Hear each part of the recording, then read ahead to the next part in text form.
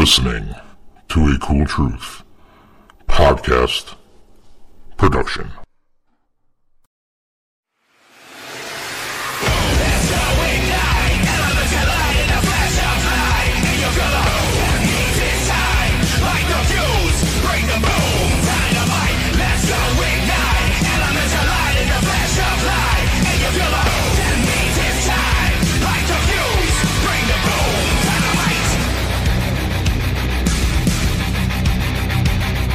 All right. What's up?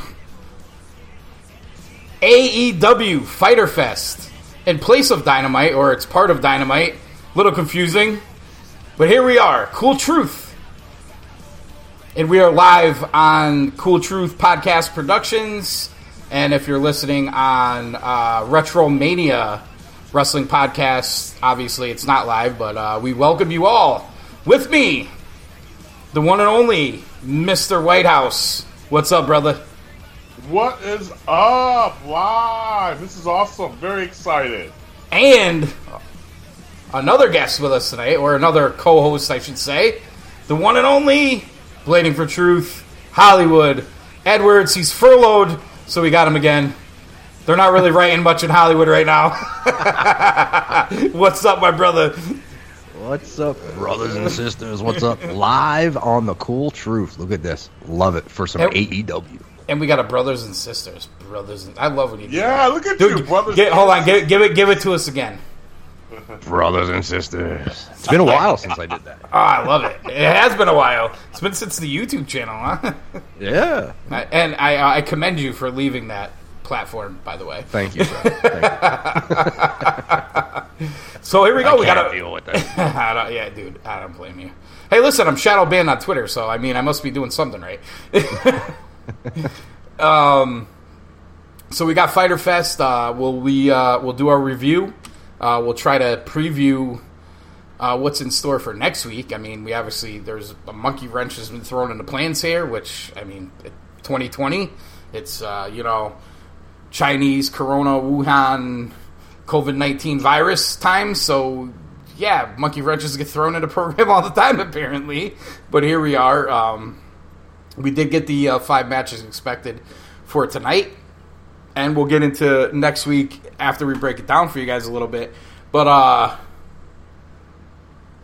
Whitehouse, I'll start with you. Overall thoughts on night 1 of Fyter Fest.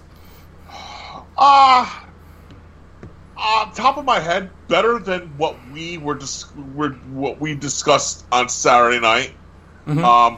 I mean, of the 2 nights, honestly, when you look at it, this one was Week 2 was the one that really okay, yeah.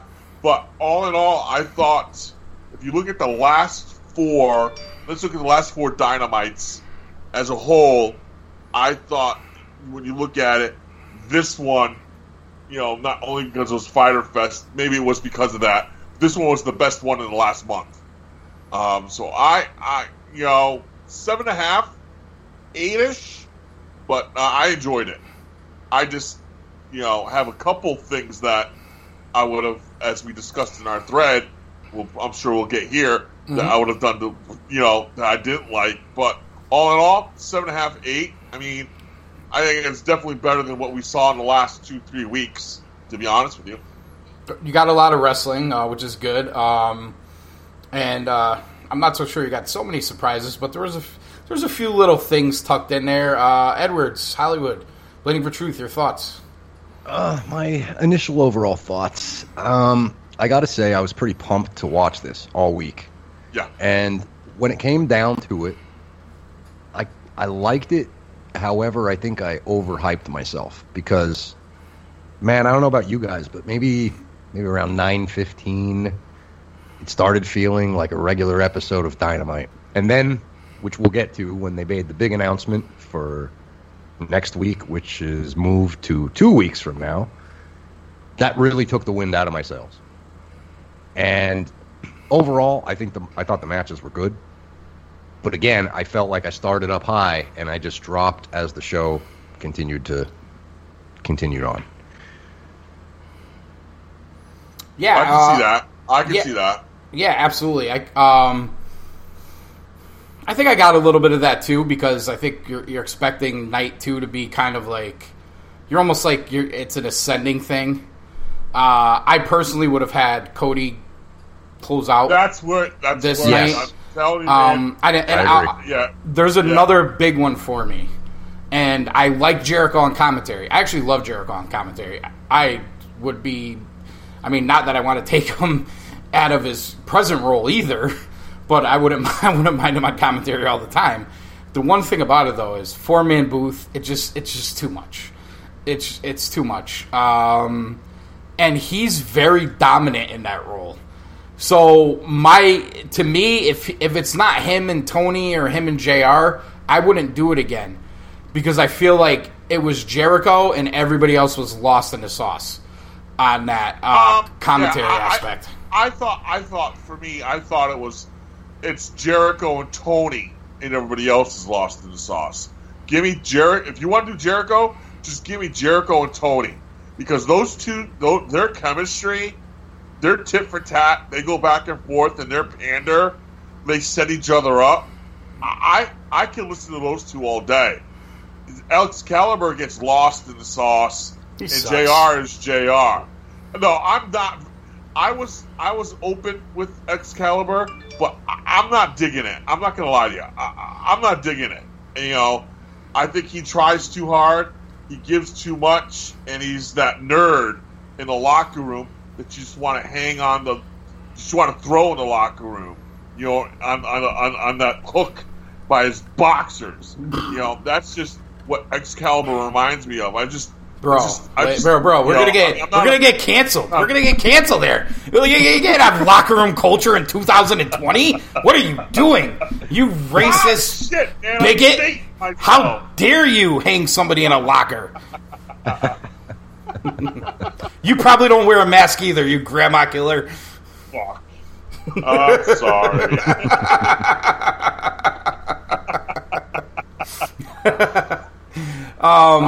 Dang it.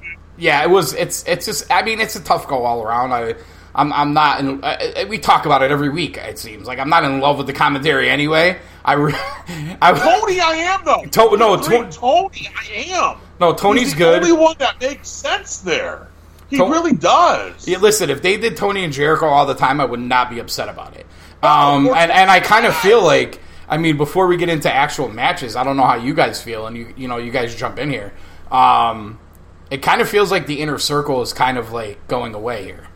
You think? Yeah. I mean, understatement of the night already, right? Yeah. That's the hot take of the night right there. I gotta say too, before we get going here, I know it was Canada Day or whatever it is, and I want to wish everybody a happy Canada Day, and you're welcome for your freedom. We've done great things for you. Happy Canada. Canada Day. You're welcome. You'd be speaking Russian or Chinese if it was for the U.S., so you're welcome.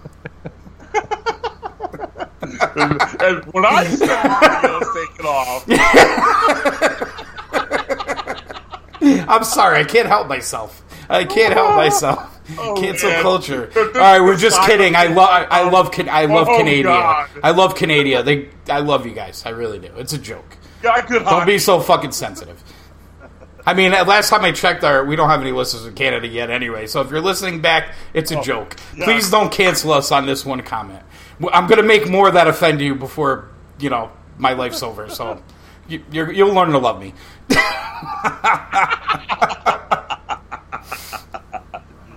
All right, where were we? Inner Circle, yes. Edward, your thoughts about the Inner Circle?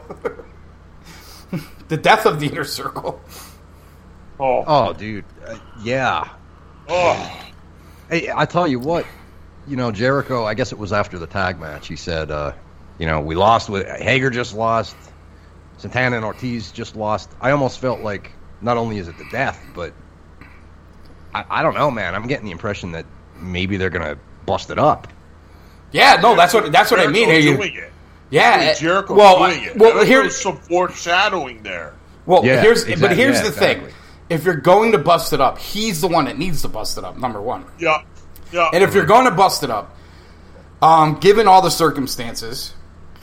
All right. Sammy, too. Sammy's in sensitivity. Yeah, that's a huge... God knows how long, too. I know. Boy. Who knows? We might never see him again. Sammy Guevara might be sent to like a re-education camp somewhere. Who knows? Oh, that's number 2. Yeah. Yeah, Man, I'm counting him tonight, brother. Oh, listen, I got a lot of ammo tonight. I got a lot of ammo. Listen, I have more ammo than I could fit into a magazine in the state of Connecticut tonight. All right, so we're all good. Oh, piss and vinegar tonight. Anyway, where were we? Anyway, I was saying, if you are going to break it up, wrestling story-wise, we'll get back on track here. Wrestling-wise storyline. Jericho's the guy that's got to break it up. At least tell the story that's broken up. Yes. And looking back on this, we're literally going to look at the Stadium Stampede match as like the death of the Inner Circle indirectly. But it was like, the Tyson fight was more about Jericho and Tyson. You know what I mean? So it's almost like their last hurrah was the Stadium Stampede match. And who would have ever thought that? I would have never thought that coming out of that. Yeah. Like, we're thinking of, okay, so they're all going to go on their separate ways. We'll get blood and guts, blah, blah, blah. I'm sure we're going to get blood and guts at some point. I guess we will. Maybe they could find maybe they could go to Fighter Island and do it or something. But I don't know that Inner Circle is going to be part of it at this point. I think they might be moving on from that. I think if there's anything I got from tonight, just sitting here watching it, and the notes that I took, that was one of the things I said, I wrote down was, death of Inner Circle, and all right. So I wasn't the only one. It was like very obvious. Even when Hager came out in the Inner Circle shirt, he's with his wife again, which just magically appeared last week. It was just it was just kind of obvious. And when did LAX become this comedy act? I mean, this goofy what the fuck is that? Oh, I guess Santana's done a lot of that or Ortiz, excuse me. Ortiz has kind of been that. I'm not so sure Santana has. I don't know, man. I don't know. I'm kind of down on both those teams right now. I'm more down on Private Party, but I'm down on LAX, and I'm not so sure it's their fault, or Pride and Powerful, whatever they're calling them. I just think it kind of coincides with this kind of half-assed situation we're kind of getting from AEW right now. Although before we get too down, let's get into the matches, because I thought personally that it got off to a very good start. Obviously, you had the tag match, Luchasaurus and Jungle Boy versus MJF and Wardlow, which, we talked about on other shows. We were kind of in agreement where we'd rather see a rematch with, MJF and Jungle Boy and see the Luchasaurus Wardlow match on Fyter Fest. We didn't get that. We got the tag match.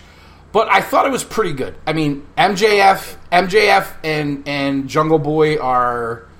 They got whatever it is. I think they have it together. They have it, man.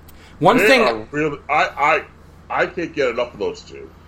Yeah, absolutely. And I'm not so upset with them losing, with Wardlow taking the pin, because it's what I expected, and I think it's just playing to this idea that they're going to break up. Now, I have another thought about MJF, but before we do that, Edwards, your thoughts on the match, and then we'll get to White House. Yeah. All right. Well, first, I loved how you guys have been talking about, is MJF going to be this generation's Ric Flair? Obviously, the talent is there. Yeah. We now see him come out tonight in the pink robe with the pink gear. I popped because it gave me that impression. The robe, I'll tell you this, the robe, the robe didn't catch me. It caught me, the pink gear with the cursive initials on the back. That's when I was like, oh, he's doing Flair. And that's when I was like, Right. all right, here we go. And that you start spinning your wheels about that Horseman thing with Spears, with FTR, possibly, which would make a lot of sense. And what a faction that could be, especially with Tully involved. And who knows, maybe Arn gets involved at some point, who knows. But I think to get there, you have to get Wardlow and MJF separated. And the seeds have been planted for that. They were slightly planted coming into this. I think him taking the pin, it wouldn't shock me if we get a middle of the week promo cut on Wardlow by MJF. You lost me the match, I never lose. You lost the match, or maybe next week, who knows? My 2 losses are because of you. Yeah, in tag team matches. Both his losses are in tag team matches. Yeah, he's undefeated on his own. Well, yeah, this was the first one with Wardlow. He lost the other one with I forget who he was tagging with. Oh, forget who it was. Yeah, it was a 6-man or something like that. Yeah, you're right. So it's just you lost me this match. I'm undefeated on my own. He's a stud on a stick too. He really is. Oh my god, absolutely. dude. Oh my god, it's just he's well beyond his years, and that's the thing with MJF. True, he's well beyond his years. That's what you call natural. Early 20s, man. I mean, I guess it's a little pun, but it's natural. The natural. Yes. You know what I mean? Like it's very natural. Nobody taught him that. You know what I'm saying? Like he just has it. He gets it. And when I look at Wardlow, I'm not going to lie to you. When I look at Wardlow, I said it last week and I'll say it again. Every week he's in the ring, he's getting better. But when I look at Wardlow, he's a babyface, man. Yeah, I in the ring. He has babyface written all over him. I think when he flexes and shit, I think he'd get a pop from the crowd. You may have to give him a mouthpiece or something along those lines. Give him somebody, yeah. Or put him in a faction, a babyface faction or something. You might have to do that. But like you're saying, and almost like he's being presented, we're getting a big, strong, tough, but green talent. Which, being presented that way, I'm not so sure taking a pin here and there kills him. The pins he's taken. I mean, he lost to Cody jumping off the top of a cage, and then he lost basically on a double team tonight. So it's not like he's like totally 100% jobbing. And tonight was the right way to do it. You know what I mean? It didn't shock me. I expected it. Right, and that's fine. We don't need to be always surprised, but to get this, if we something like this to expect is, we get what they're doing. We understand in this particular storyline itself. We get it and we understand it, and there's nothing wrong with that. The getting the shock and all the time. We don't need that. I was texting with other friends of mine tonight, and shout out Conda if you're listening. I think he might be in there. We actually have a couple. So shout out to you guys listening live. Thank you. Anyway, yes, we were texting about it, and he didn't like the fact that Wardlow lost, and I understand that. Watching sporadic, the whole thing. But to me, and I texted this to him, like, I feel like this is for the greater good. Yes. If they go in this direction that we kind of been thinking that they're going, and kind of this way they're taking MJF, kind of this way they're taking Shawn Spears, maybe building a Horseman type deal. Even if they don't, they're still building MJF as a Flair character. All separately, if you look at all of them separately, and not to cut you off, AC, but if you look at them all separately, they're all fucking teasing it, man. Like, absolutely. Something's going on. Well, what catches me too is the announcers are backing up what they're teasing too. JR kind of talking about FTR being Arn and Tully. You know what I mean? Like, last week, the Barry Windham glove with Tully. Yeah, man. MJF Windham with the Flair gear. Loaded. Windham had that thing loaded a couple times as a heel. You know what I mean? So I'm actually gonna be very disappointed if we don't get it now. Oh, I'm gonna cry. I'm not gonna lie to you. I'm gonna cry. I mean, I'll tell you what too. That's gonna do. Old. You know what else that's gonna do for Wardlow too? If your buddy Conda there is upset, I mean, what is that going to do for him if the four of them do get together under Tully and the four of them gang on Wardlow to kick his ass out? It's going to automatically turn him heel. It's going to make him look, boom, he's right there, and he's going to have the ability to feud with any of the four. Do Tully and Spears go to MJF and be like, you don't need this guy, you got us. Yes. You know what I mean? There's so many ways you could do it. I mean, there's so many ways you could get there. You know who Wardlow reminds me of too? Not this present day, but if you look at when Devon brought him in, Batista. I mean, when Batista went on his baby run before he left and quit the first time, and when he went heel or that, but you look at that baby face run he had when he beat Triple H at WrestleMania for one of those titles he had, dude. What a pop he was getting. I mean, this could be similar to that and what they're doing with Wardlow. So it makes sense. Well, if we ever see fans again, yeah. I'm just being an. No, but I think part of Wardlow becoming a baby is gonna require some of those reactions too. I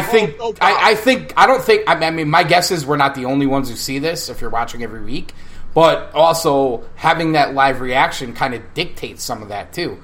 So, Wardlow taking a swing at MJF is that's an instant pop right there, right? Because MJF obviously gets that heel reaction. Screwed him, right? Yeah, that's instant. I mean, you look at his ability. His size and doing what he's doing. That Sinton bomb he did tonight, that was really impressive. Yeah, you know what I mean. Yep. I mean, he could have undered that. He could have overed that. I mean, he hit that. He nailed it. And again, his thing. I like his chemistry right now with Luchasaurus. I mean, again, his size, what Luchasaurus could do at his size too. I mean, going over the top rope the way he did. I mean, I'm impressed with his athletic ability for his size. But Wardlow, I mean, I was like, when I first saw this guy with his, walking down the street with some hot chick, and all of a sudden he's beating up these thugs. I didn't know what to expect. And then you put him with MJF. We'll see. But every time he's in the ring, I'm not trying to drop cliches, this or that, or anything else. He's getting better. So there is something there. And when I see him in the ring, I'm sorry, I just see a baby face. And I just see that he could, I just see a baby face written all over him, man. I think they can do something with him. There you go. And they need baby faces, man. They need baby faces. Yeah, they do, big time. The other thing I liked about this match, too, was, and this is what drives me nuts about AEW, some of the matches are thrown together, we know it. Yeah. I don't know who books what and what their deal is. But when you look at this match, it was a great opener. Yep. They took the time to build up Luchasaurus and Wardlow. They took the time to build up MJF and Jungle Boy. Then when you get them together in this match, they did the spot where they both did the double kip up, and then Luchasaurus and Wardlow also did the kip up. That, to me, was storytelling at its finest in the ring. Right. I agree. And then other matches you watch and you're scratching your head like, where did this even come from? Clearly, well, they got 6 hours notice. Yeah. The sports centric. It's like stop. You're pro wrestling. Just be fucking pro wrestling. Right. My boy. This was a good opening match. I gotta give a shout out to D Smitty. I believe he's listening. He's texting me, so he must be. He said all we need is Corny managing the group, which is obviously Cornette, which I gave him a puking sign for that. You got Tully there. I mean, if Tully wasn't there, no, he's busting my balls because he knows I hate Cornette. All right. Listen, that motherfucker blocked me on Twitter. Right? He blocked me on Twitter because of White. Anyway, but it's not even my fault. It's White's fault. Everybody who's blocked me on Twitter has blocked me because of somebody else. CM Punk blocked me because of Troy Stevens. Corny blocked me because of White. JBL blocked me. I have no idea why. I don't even know why JBL blocked me. Maybe because I picked him to be a pedophile. Actually, wasn't he on the list? I think he was on the list. Anyway. I don't know about any list, but okay. I'll tell you what, though, in D. Smitty's defense, man, they would never hire Cornette. But if they did, they would never hire Cornette. The Bucks would managed FTR. If he managed FTR, that would be mega heat for those guys. Right. Well, that is true. I mean, you're not wrong about that. Right. You're not. I mean, he's chosen. I mean, of all the listen. out there. Woke Wrestling is not hiring a guy who got fired for what is considered a racist comment. Whether you think it is or not is rather here nor there. He got fired from his last job for a racist comment. In this climate, nobody's hiring Cornette. Oh, it was a bad joke. It was a real bad joke. It was, but this climate. Yes. Okay, listen, Sammy Guevara just got suspended and sent to, re-education camp for something he said 4 years ago. So Jim Cornette is not getting hired. Right, I don't know. I'm not saying you're wrong, but I mean, WWE just fired 2 guys from NXT UK. I mean, Sammy G has a job because Sammy G's high on the pecking toll. If Sammy G wasn't as high on the pecking toll, my man was getting fired. Sorry. I mean, it is what it is. I mean, granted, said it 4 years ago, but Sammy G still has a job because, who he's aligned himself with. So real here. Smitty said he is listening, and woke wrestling is trash. We agree with you, brother. We agree. Yes. Shout out D. Smitty. Shout out D. Smitty. There was a time where the wrestling business wanted to make money. It's not anymore. Screw money. I literally was taking a sip. I almost spit it out because it's so true.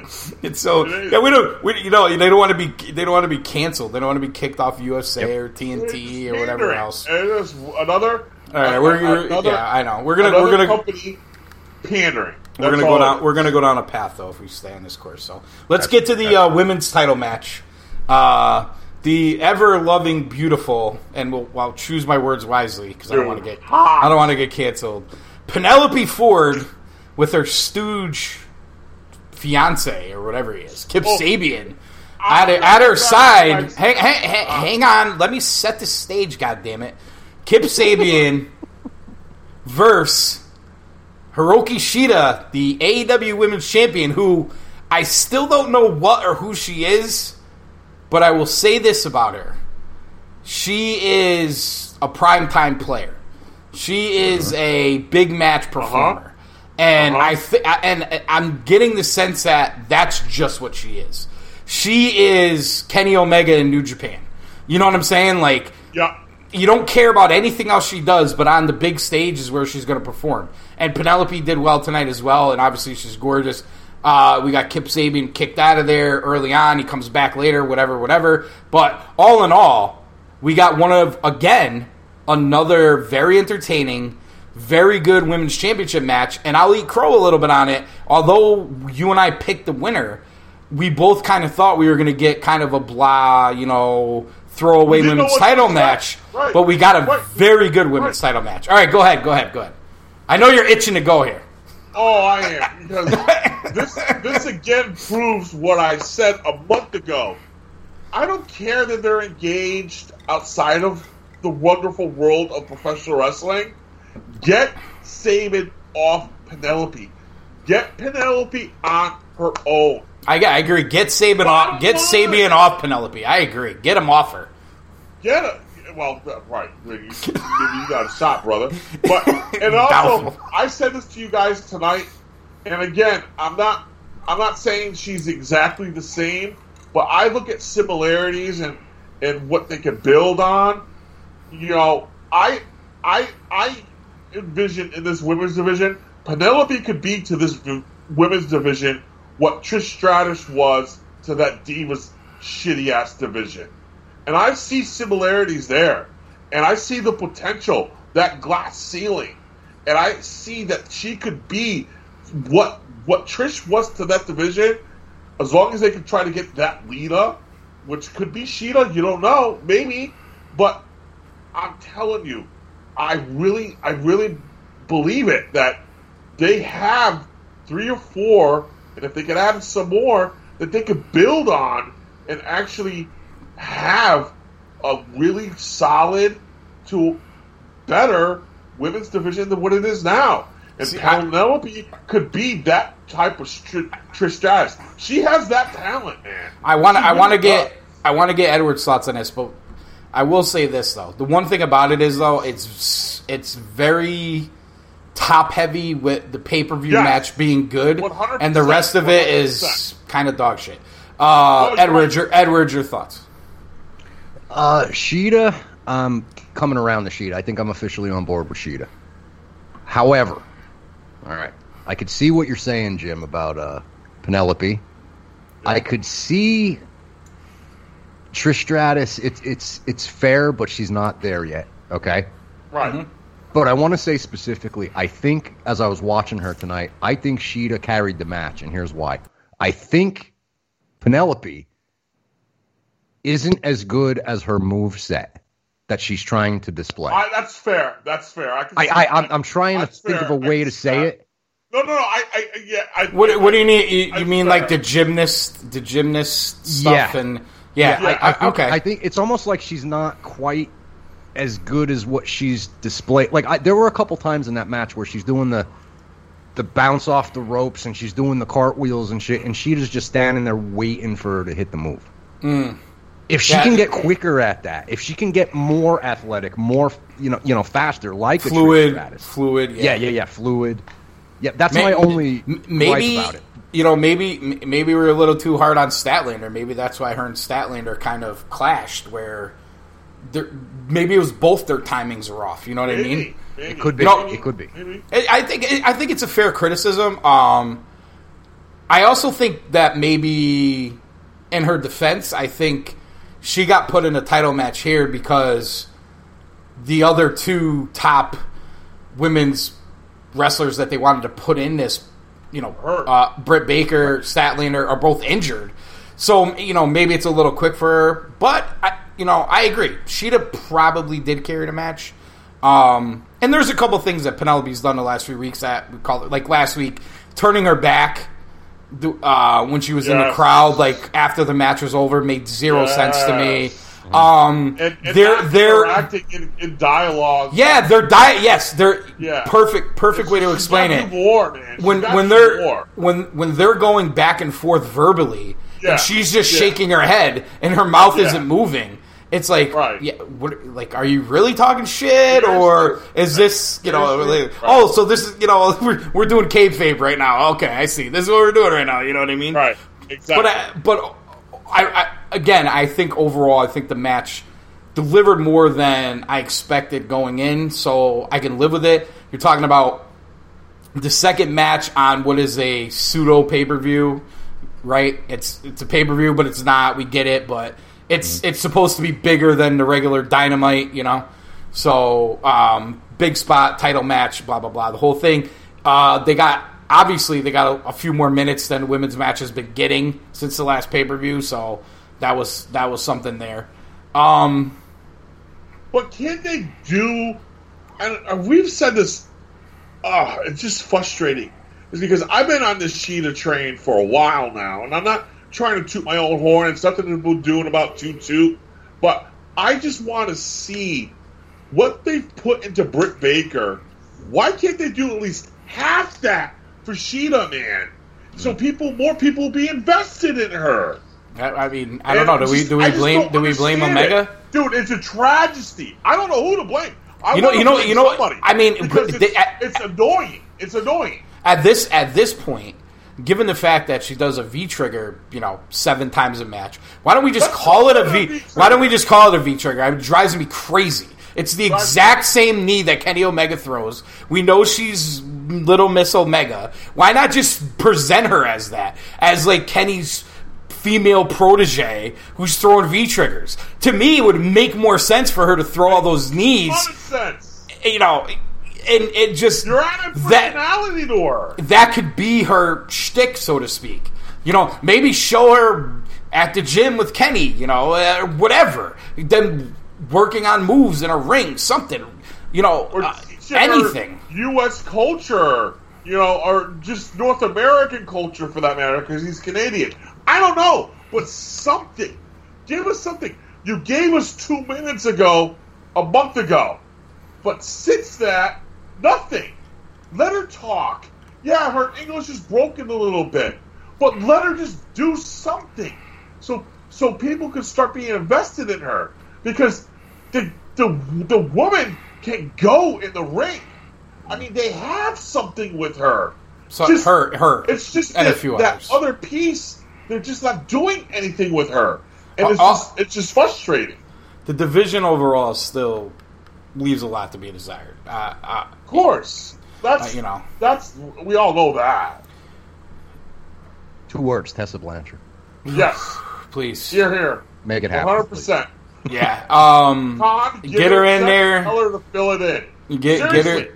Give her a check and have her fill it in. My only Whatever it takes. my only fear with that is, does she want to wrestle guys? Which I think AEW would let her do it, and I'm not even that opposed to it.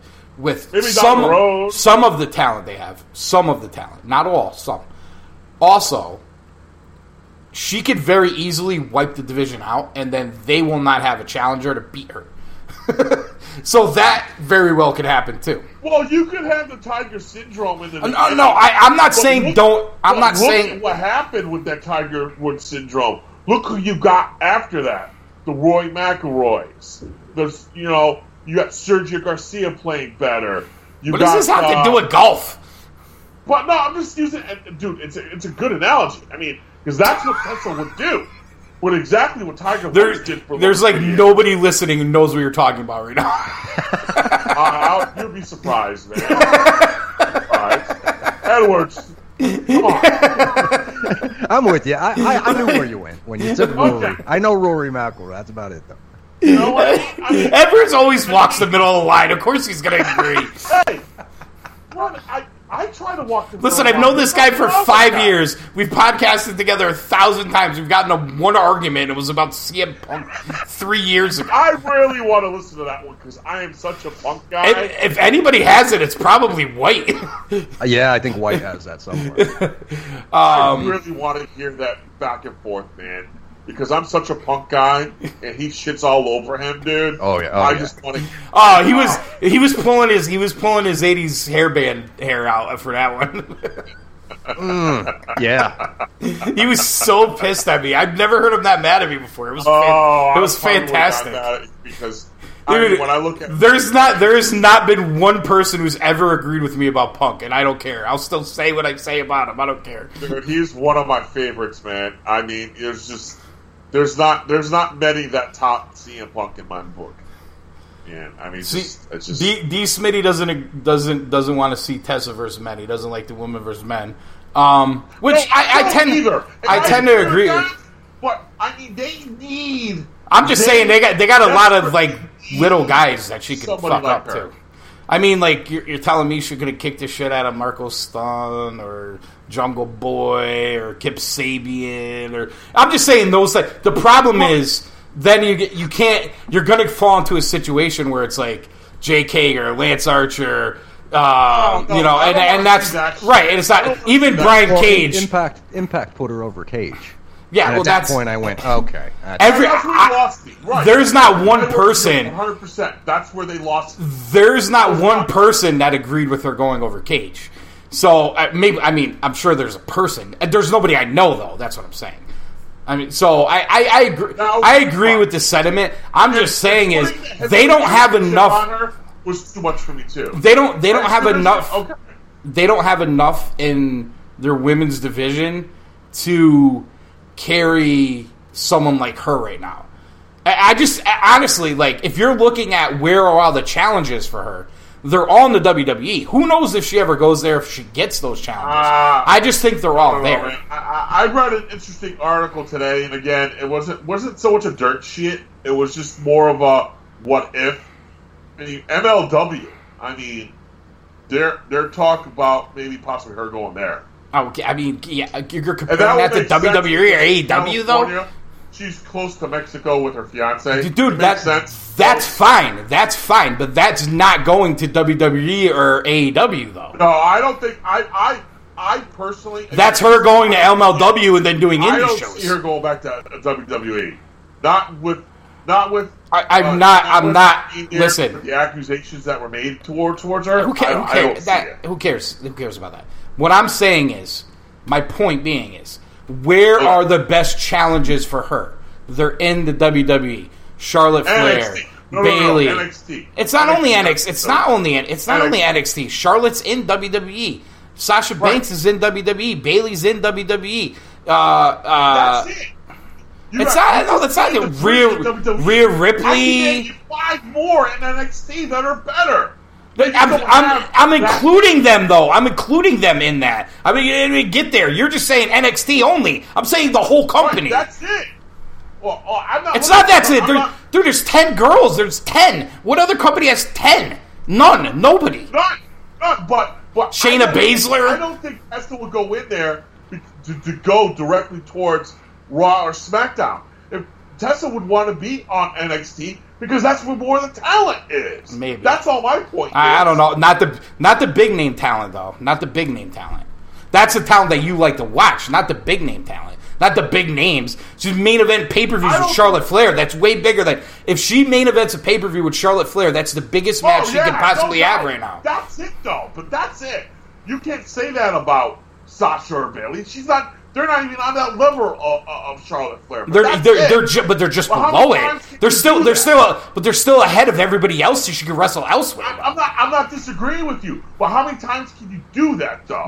But the point is, she can do it there. She can't do it anywhere. She can't do it anywhere else. She can do it there. She can't do it anywhere else. Anywhere else she goes, she's going to be the queen bee, and it's going to be the Tessa Blanchard show. And it's going wants to be the queen bee. That's fine. I'm just saying they're going to whoever signs her is going to have to be very careful about how they present that because she's going to wipe out. She's going to wipe out the whole division the second she walks in, no matter where she goes. I don't care how many good matches that Sheeta has. Tessa Blanchard is going to wipe her out the second she walks in AEW. But maybe they need somebody like that right now. Maybe. I agree. I'm not saying don't do it. I'm just saying it's worse than what's there now. Okay, but it can only get better. I mean, let's be honest. So. That's my point. I agree. I'm just speaking about challenges for her personally, where you could jump around or you could bring different people in. Obviously, there was a time where you looked at Impact, and Impact had the stacked women's division. Yeah, it's not that way now. We thought AEW was going to build the stacked women's division. They really haven't. And if you look at where the stacked women's division is, it is in WWE. And WWE, and when I say WWE, NXT is included in that. Right, but when I see specifically WWE, it's the NXT women's division now. Right. That's kind of how I look at it. She could get through that, and then hopefully by the time she gets to Charlotte Flair, we have fans again or whatever. You know what I'm saying? Ronda Rousey could come back. Who knows? There's so many the possibilities are endless. We get it. We get it. Let's move on. Yeah, no, I get it. Was the Taz Cage promo was after the Cody match, right? Oh, that was. Well, let's wait. Cody and I lost my train of thought. You had right after Sheeta Ford, you had the Taz video again. Oh, that was the Taz breakdown Moxley video. Yeah, he broke down Moxley how he couldn't hit his moves on Cage, which he's wrestled guys as big as Cage before, so made no sense. They should that one. I would get rid of that. It was kind of cool when Taz was solo and viewed as an announcer, and he was breaking down different people's movesets throughout the company. That was cool. But for him to break down his own guy one week and then break down his opponent the next week and how he can't do things to his guy made no sense to me. It really didn't. I didn't like it. I thought it was bad. And obviously not the Taz spot, because when Taz grabs the microphone, obviously it's great. But this break down the moveset spot made no sense to me because we've seen Moxley hit all these moves on bigger guys than him. I mean, he hit him on Jake Hager. Jake Hager's taller and as wide as Brian Cage. Brian Cage is stacked, don't get me wrong, but Jake Hager's a fucking humongous guy. Oh, fuck, man. Right, so anyway, we'll move on from that. Interesting match placement, as we talked about at the beginning of the show. You get the TNT title match, this TV title situation we got going on here. Cody, Hager, we talked about the idea of not much representation of the inner circle, so we think that's going away. Edwards, jump in here. What are your thoughts about this one? Yeah, match placement was weird. I thought for sure this should have closed it. Man, I thought it was a good match, but I thought the finish sucked. Just sucked. It was very awkward. I can't sugarcoat the finish. I can't. Are they getting too cute with these Hager's finishes? He thought he tapped. Well, didn't you hear the 1, 2, 3? Like, yeah, maybe. What he thought the 1, 2, 3 was the tapping? It's strange. Yeah, I don't know. Very strange. I don't like these cute finishes we've been seeing. AEW's been doing it. I saw it a little bit with the WWE when I was parachuting in some of their matches on Mania and after. I haven't watched in a couple of months, but you saw them doing it a little bit too with Baszler and with Shayna Baszler and Becky Lynch there. These kind of goofy finishes. Every now and then it's okay, but why is this becoming a thing? I'm sure they wanted to keep them strong, but I don't know, man. Dude, he's lost every big match he's had in the AEW. You're not keeping him strong by having a fluke finish. To me, this sounded good, writing it down and talking about it, but actually doing it didn't come out good. Dude, Tony Khan was sitting on his fucking yacht. Tony Khan was sitting on his yacht on Sunday, and he was like, "I got a great idea." You know what I mean? Calling his servant over with a pen. You talk about it, you walk through it, maybe you figure it out, but at the end, when you actually do it, it didn't work. Listen, I'm all about questioning Cody's judgment right now. Neck tattoo, I was texting you guys. I'm like, Cody's literally hiding his shovel in the middle of the card right now because he's burying motherfuckers left and right. He's burying. I'm sorry, the facts are the facts. Is it his? I don't agree. Is it his fault that Lance Archer has done nothing since the last pay-per-view? I don't know, but to me, Cody has the influence to say, hey, Lance carried us through this COVID lockdown shit. Super over heel, internet's going crazy, AC's favorite fucking wrestler. I was on this show every week screaming about Lance Archer, going nuts. I fucking told you guys this shit was gonna happen. That Cody was gonna beat him and he was gonna disappear. Like he's not even there. And Jake the Snake was gonna be right with him. And that's exactly what they fucking did. And it drives me crazy that they did it. But to me, Cody has the influence to be like, hey, I'm gonna beat Lance here, and I'm gonna be the first guy to win this title, and I'm gonna defend it every week. But what are we gonna do with Lance after this? Why isn't Cody asking these questions? Maybe he is. I don't know. But I'm just saying, he would have the... There's no long-term plan for these guys. That's it. No. That's it. They're doing what we can't... The last pay-per-view. We can't stand... And Brody Lee. Specifically, what do you do with them? And it took them a few weeks to even get Brody Lee back in the mix. Dude, right. What we've been saying, they're doing literally what we can't stand about the WWE. You know what I mean? Just building up a guy and then shitting on him, and he goes away.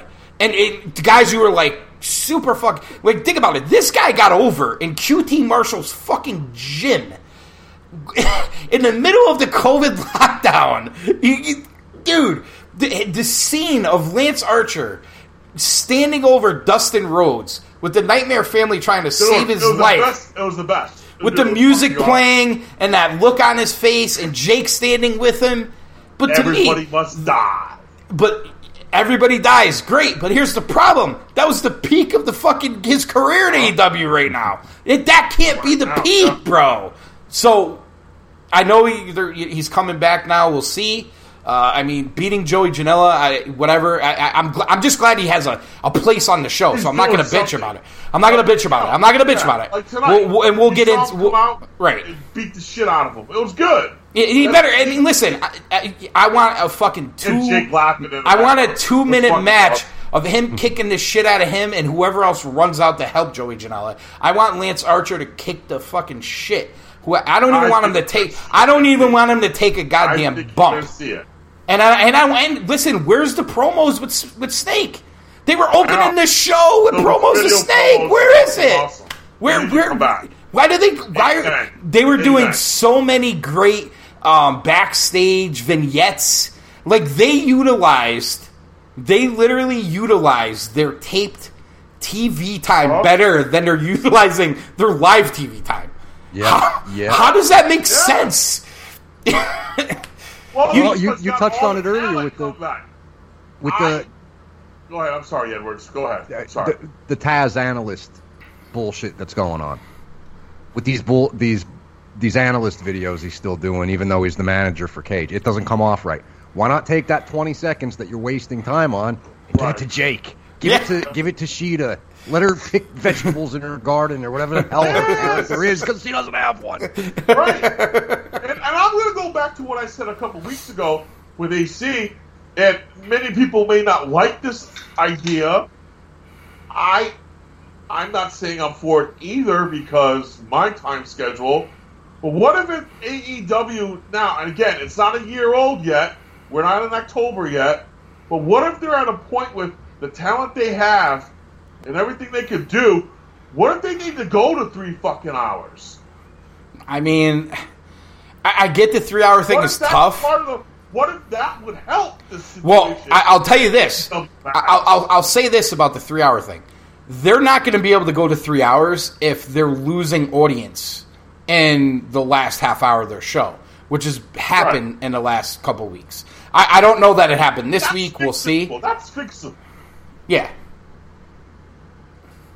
But do they have the talent deep enough to do the 3 hours? I think they do. I think they do if they utilize it all. Of course. Yes. Of course. Yes. Listen, how do we all know about building a wrestling show? You get that opening match to get everybody excited, right? You maybe could do some storyline stuff or a throwaway match, but still keeping everybody interested after. You build up that middle card in the middle. All the time, you've now set your stage for your last segment, but you're building towards that and telling other stories in the middle, and then you get to the last segment. It's literally what Raw did to win the Monday Night Raws, or Monday Night Wars. They opened their show with a bang and built through the show with, matches and storyline and vignettes and interviews and everything else, and it all paid off in the end, whether it was a match, whether it was a segment, whether it was Stone Cold spilling beer on Vince and stunning everybody. You always got that payoff.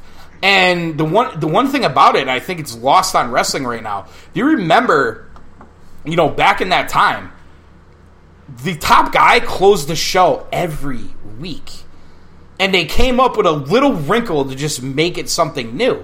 And when AEW was on fire, they did that with Jericho and the Inner Circle. Jericho and the Inner Circle closed Dynamites for how many months? 2-3 months? And listen, they got away from that during the COVID lockdown, which I get. Listen, you're putting tape segments together. It's a mismatch show. You don't have your full roster. Throw that out the window. Here we are now. You have basically your full roster, save for a few guys. You need to establish what your top storyline is and close with that every show. And it doesn't have to be the same thing every show, but I think you need to close with it every show. Or it has to be towards the end. Maybe there's a little wrinkle here or there. But remember, when Stone Cold was on his run and The Rock was on his run, and back when Hogan was on his run, they closed the show every night. Right. I like Orange Cassidy. You don't have Orange Cassidy closing the show, dude. No. And right now, outside of if it's Jericho, whatever, but right now, that should be Cody's spot. And but it's his choice. They're not promoting. Should be his spot. They're not booking him that way, though. They're not booking him that way at all. Listen, you want to know when it was his spot? In the main event. It was No, his. he It was. wanted to be It the was. big guy. It has. I don't even think it has anything to do with that. He had that spot when he was in the program with Jericho, and he ended up going out of that. And then he had the spot again when he was in the program with Archer because of where they were. But other than that, him and Archer were closing the show for a few weeks during those COVID lockdowns. But then they put the damn match in the mid card. Cody's not going to close the show, that may be an issue. You might be right about that, but they need to establish who that is, because it was Chris Jericho. It was Le Champion. It was the Inner Circle. They were closing the show. They were the main event. You know what I'm saying? And since they've gone away from that, they have not replaced it. And I think that's a huge problem. And I think it's a huge problem with the rating, because you don't sustain the rating. All right, let's get to the match. Where was the spot tonight with Hangman and Omega in the back? Did we get to that, or did we skip it? I think we skipped it. Okay, I did. The other thing too. Was that before? Dude, White House usually writes it down, because you know me, I can't fucking remember.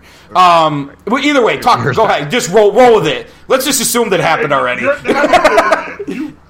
We skipped that. That was like 2 segments before. Okay, all right. That's the other thing that I noticed with this show. I know I'm that. You can't let me navigate. You should know that by now. Hey, you took the ball and ran with it, brother. Let him go. That was okay. Let's go. Well, if I let you go, we would still be talking about the women right now. Or Tessa, or all right, Edwards.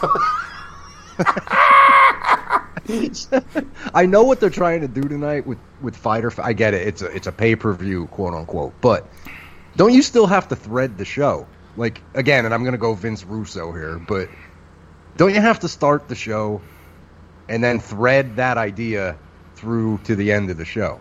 Like, sometimes they do that, and then sometimes they don't. And it's just, dude, it befuddles me. Like, I used to say this show when I was doing the YouTube thing. It would feel like schizophrenia. One show would be excellent, the next show would be crap, the next show would be all matches, and then it would be great again. Yeah, it's so true. I don't know what's going on here. Edwards, are you talking about the Omega Page interview with Dasha? Yeah. Oh, wait. We're 2 segments away from that. We're away from that. Okay, so shouldn't that have been, because it closed the show, shouldn't that have been at the beginning of the show? Yes. Because that was filmed, because if you look at it, it was still sunny out. Yes. So that was filmed. The other thing, too, their pre-show on YouTube. The other thing, too, is when I pulled up the card last week, it was in a totally different order. MJF, Jungle Boy, and, you know, the tag match opened the show.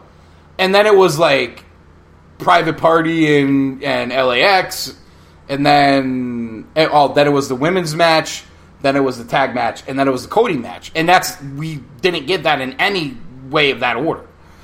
So, I mean, I don't know that I would put... I mean, maybe they were trying to split up Cody and then Hangman and Omega, and that's why they put Private Party and Proud and Powerful. We'll just stick with LAX because I like the name better. Yeah, me too. Yeah, I do too. Private Party and LAX, that match should have went second, I thought. The women's match going third or fourth would have been great. Should have went third or fourth. Mm-hmm. Yeah, maybe even fourth. Maybe even fourth, and have the tag match in the middle, especially considering that Best Friends was in the tag match. And I don't know. How you had Best Friends main event tonight is beyond me. We'll get to that. I'm sorry. But here's the thing. I don't disagree with them having the title shot because they won the title shot during all the lockdown bullshit. So give them the title. Yeah, I'm with you on that. So I'm totally confused about where we are now. Dude, that's even better though that you said that, because if you take it, and I think the three of us agree, Cody and Hager should have closed the show. Yeah. Instead of, because I had the impression that I started out high and then I just gradually went down over to it's because of the flow of the lineup. Yeah, if they switch that up, maybe you can hype Cody and Hager throughout the entire night leading up to the main event, which would have been them. Right, Yeah. right. I don't get what they're doing. Very strange. I wrote down if it were me. And again, I'm an ops guy. I'm an operations guy, so what do I know? But I wrote down how I would have done the lineup. For me, obviously, I would have still went with Wardlow, MJF, Jurassic Park. I would then have gone second with Ortiz, Santana, Private Party. Then I went with the ladies match. Then I went with the tag team title match. Yep. Yeah. Then I went with Cody to end the show. Is, That's are we, how I did it. Yes. I want to, are we getting to the point where the inmates are running the asylum?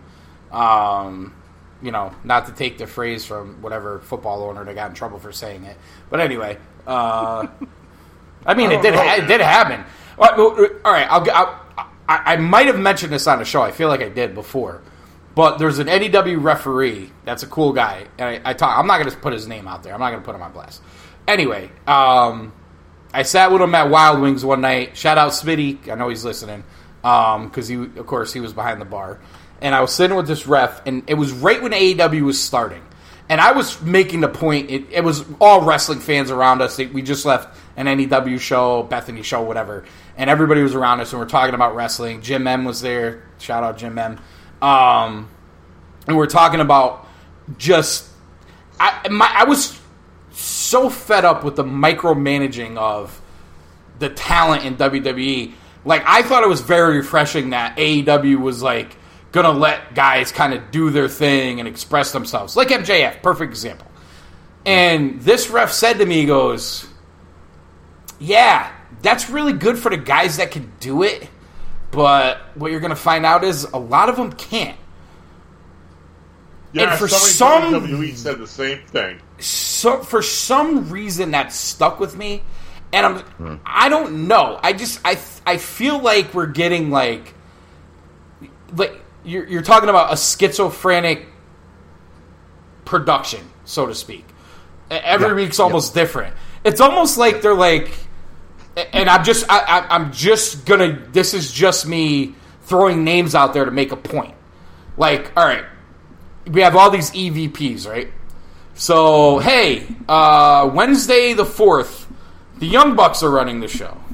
And, Wednesday the 11th, Cody's going to run the show.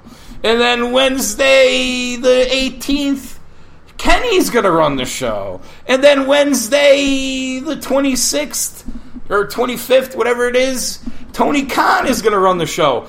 Doesn't it give you the... Like, it could be totally other people. I'm just using their names for the effect. Doesn't it give you that? That's why it's schizophrenic. Right, but that's my point. Maybe that's why. Yeah. Well, I've read where Tony Khan is the end-all of end-all back there. Oh, but he's that schizophrenic. But do you know that he's critiquing, or is he just yes sir, yes sir, yes sir, yes sir? That could be the problem. Could be. I mean, the guy smiles all the time. Can you picture Tony Khan being a dick?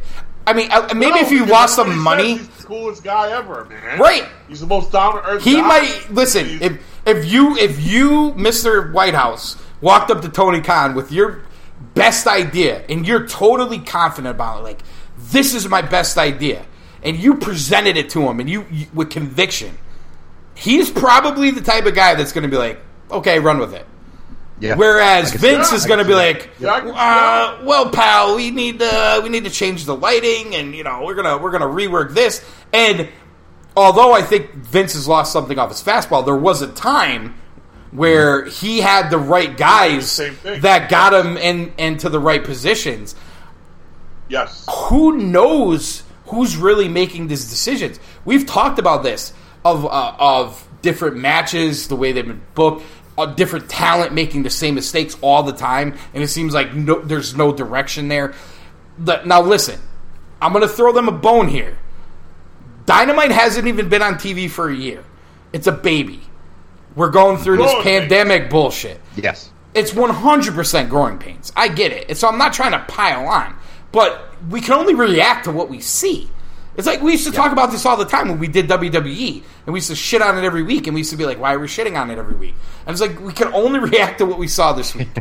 You know what I mean? So we can only react to what we saw this week. But we can only react to the pattern. And the pattern is schizophrenic. But my point being is there was a time, though, where although the show was schizophrenic, you did have that clear-cut main eventer in Jericho. Right. And Le Champion. Yeah. You know, right. Le Champion. Right. You know what I mean? Every week it was Le Champion. And Inner Circle. Even when he lost the title, they were closing the show every week, power bombing motherfuckers, giving them the finger. You know what I mean? Like, they were still doing it. And then it just, I don't know, they lost their way a little bit with it, I guess. They lost at the stadium show, man. Yeah, but, I don't know that that had to get them to this point where they are now. I think there's a lot of factors that came in. Since the stadium show. No, well, they've stopped coming out together, really. I mean, right. Really, it was like Les Sex Gods, and then the other guys were, they're doing whatever. Yeah. I'm just concerned about that news with Cassidy and Jericho. Lowest rated segment in history, and what total they had 600 and some thousand viewers. Yeah. And it was so you had the lowest rated, hold on. You had the lowest rated, go ahead. you had the lowest rated segment, closing segment with Orange and Jericho, lowest closing rating segment. And now, let's be honest, Jericho hasn't closed segments in a long time, and now he's closing segments with Orange Cassidy. It doesn't make sense. When he closed segment with Mike Tyson, oh, there you go, right? Right. Now he's closing segment with Orange Cassidy. All right. And he hasn't been closing segments for a few weeks. Anyway, or closing the show. Hold on. Let me get this out real quick. Lowest rated overall show, and their lowest rated, as we talked about, in the P18 to 49 rating, which is the one the advertisers look at. And they were way down. Like, they were so far below their total in that rating. That's like TNT probably was like, fucking drinking Jack Daniels at 8 o'clock in the morning the next day, seeing that rating. No, that was that bad, dude. It was bad. I know. Yeah. It was bad. When you lose a third of that audience, they lost a third of that audience over a week. That's bad. And that last segment was so low rated. You have to throw into consideration that maybe some of them skipped out. Who was watching it skipped out to watch that NXT Triple Threat main event. They may not watch the whole. You're not helping their cause, though. They were watching that main event. You're not helping their cause with that, though. No. But what I'm saying is you had Jericho, who's closed out many shows before. All three of us can say that. I mean, Jericho, money on the mic. I mean, Jericho's helped put AEW on the map. Jericho's run right now is just ridiculous. I mean, you look at Mount Rushmore, you would have to have him in the conversation. He may not be on Mount Rushmore, but he's now putting himself in that conversation. So you have him there. I'd put him there over The Undertaker. Well, yeah, no. Yes. You may be right. I'm just trying to fire you both up. No, but you may be right. I still have Undertaker there because of the character, but you're right. He's there. I agree. That is a conversation you and we can have. You know what I mean? And now, look at that main event last week. You had the triple threat for the North American, Balor, Lee, and Cole trying to be the two-belt guy. So that main event, I'm telling you, I think that main event put a monkey fucking wrench into what AEW was doing. That means they're not doing good enough, though. That means they're not doing good enough. I'm not disagreeing. All right. You could be right. But that main event threw a monkey wrench in AEW. And I'm curious to see, because that Great American Bash card wasn't shabby. Did that start tonight or next shabby. week? Tonight. It went up head to head. So What was their main event tonight? Do you know? I don't know if it's the main event, but one of the top, if not the main event, second to main event was Sasha getting a title shot against Sorry. Sammy Guevara. Huh? NXT Great American. So hang on. So I'm kind of curious. Great Mexican bash. I'm kind of curious. I'm kind of curious how that one went. It's on my DVR. I plan on checking it out. I just Ari. So is that only July 1? Is it's one night? I believe so. So I mean, could we make a case now that they put Cody and Hager on in the middle of the show because they were? I have a feeling that's why they did it. I mean, to me, that's not a good look. That's just not. All right, so I got the card here. Hang on. I think I got it. I know. Dexter Lumis, Roddy Strong in a strap match. Yeah. Nia Yim, and for those Tegan Knox. Is Shaw from Impact. Okay. Mia Yim, Tegan Knox, Candice LeRae, and Dakota Kai, and a fatal 4-way for number 1 contender. That's the match I want to watch. Rhea Ripley takes on Alia and Robert Stone in a handicap match. Okay. Hey, Biff! Biff! I see Biff! Only Lorcan squares off with Timothy Thatcher. What is Vince McMahon gonna do with Biff Busick? That's a Bleeding for Truth old school throwback right there. Yeah, and what's he doing with him? Yeah, nothing. He's still in NXT. He went from NXT to Cruiserweight to back to NXT. Only Lorcan with only Lorcan. Did he wrestle Tony Fauci? Did you say? Yeah, Tony Fauci. He did. Biden was in his corner. Timothy Thatcher. I won't wrestle. No. Wear your mask. Wear your mask. Wear the mask. Second wave. Sasha why did they only give me that, though? That's so weird. That's all they gave me for this. That's it. That's it. They must be doing a part 2 next week because I believe that Lee won. He won the triple threat last week because he's still a champ. He's getting a title shot against Adam Cole now. And I think that's next week. Hang on, let me pull up the WWE version here. I believe that's next week. All right. Okay, apparently I was on the WWE version. I don't see them taking the belt off Cole anytime soon, but we'll see. That was the 4 matches for tonight.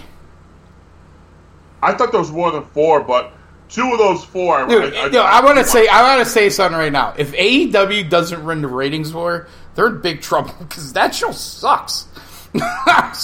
It sucks. That show's horrible. I mean, unless there's more to this. But, man, the main event tonight. I mean, on paper. Dude. Go ahead. We didn't even Did we even get to Private Party yet? I think I know where you're going, and I'm agreeing with you. I'm not trying to cut you off. I'm agreeing with you. Dude, I'm telling you, man. That NXT card sounds like it sucks on paper, but I'm telling you, I'm not a fanboy for WWE. Oh, hang on. Hiroshi. That fucking card was good tonight. Hiroshi. Io Shirai versus Sasha Banks was on there. For that any day of the week.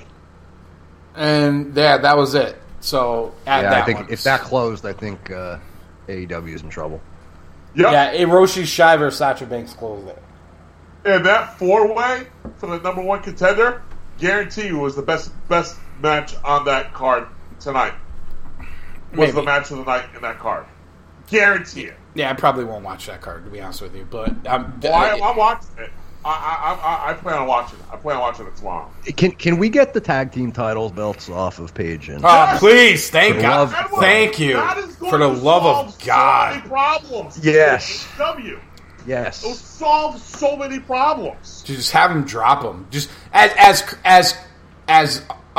crazy and unbuilt up as they want him, just have him drop them that way. Dude, have him fucking have him get into a backstage brawl and relinquish him. Do anything. Get these. Anything. Dude, I don't know. I don't know. Have him stripped or something. Have him stripped and have the 4-way. It's an 8-man. It's not even a tag match. Look, I don't care. Put on Private Party next week. I don't care. No, I'm with you. Private Party. No. Dude, Anybody I at this I point. don't care at this point. You need Omega. Dude, in that main event. all right, right now. Having said that, would you have just said fuck it and have Best Friends shock the world tonight? No. Yes, I would. Tonight at this point, I would have. You know what? I'm not against it. I'm not against it because they could have dropped it. They could have dropped it. They could have dropped it at Fighter for the Fallen or whatever the fuck they're doing in 2 weeks. Right. Dude, drop them. I don't care. Private Party, you know what? Well, you said no. You want Lucha Brothers? You want to put the Lucha Brothers in there? I don't care. Yes. Just fine. drop them. Get rid of them. They are a bane of the existence of Kenny Omega right now. And I'm not even looking at Hangman Page because I'm so down on him right now because of the stupid shit that he's been saying. But outside of that, you need those two guys. Eat my ass. Wear your mask. Singles wise, You know what I mean? Especially Kenny Omega. You got. Dude, they murdered. Let's be honest. They murdered the Elite. They murdered the You got Elite. the best wrestler PWI rated, and then a fucking tag team. How does that make any sense? They murdered the Elite. They murdered the Inner Circle right now. They murdered everything. did? But before They did! we're not to throw us off track here, but before we got to the actual match, we got a Taz promo with Cage, basically telling us that him and Moxley, the match for the title, was pushed a week. It's pushed a week. Whoa! Hang on, AC. Before Taz came out, we finally got a goddamn video on Darby Allin. Oh, we did. Darby Allin doing his. You know what? I gotta say. Hang on. I gotta say this. When I saw Darby Allin, all I could think of is Darby Allin finally left Chaz.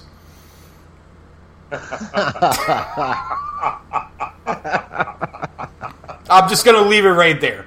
Darby, we're glad to have you back. You were waiting to say that for a while. I didn't even text it to you guys because it popped in my head and I was like, I'm going to save it for the show. I'm going to save it. That's my wild card. I'm saving it. I'm just glad he's safe. I'm just glad. Darby, we're glad you're safe. You look like you showered. We're glad to have you back. That's pretty good, actually. That's a good one. And then from Darby, we get Cassidy coming out with a chair, and now we have Ortiz Santana, Private Party with Matt Hardy. That's where we are right now. Right, we totally we almost skipped over that because we got into the tag match. Yeah, we did. Or the tag team title match. Before Taz came out, this is what we got. We got Ortiz Santana, Private Party. Yes, true. I again. I'm gonna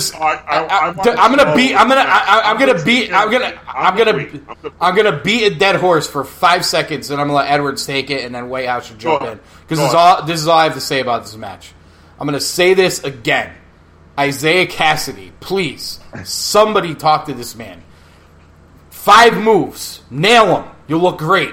Stop going for these 10 crazy moves, and you miss 2 or 3 of them, and then it ruins your entire match. Because he had a couple really cool spots, but before he had a couple really cool spots, he had a couple really bad botches. And even my boy Mark Quinn had a couple too. He plays them off a little better than Isaiah Cassidy. But I'll tell you right now, I've given a lot of passes to to Private Party. A, because I like them, and I've seen them since they were kids, obviously. And B, because this is a big spot for them. They went from VFWs to the fucking big stage. But here's the thing.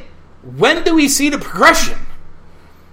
When do we see the progression? I have on my notes. Where's the progression?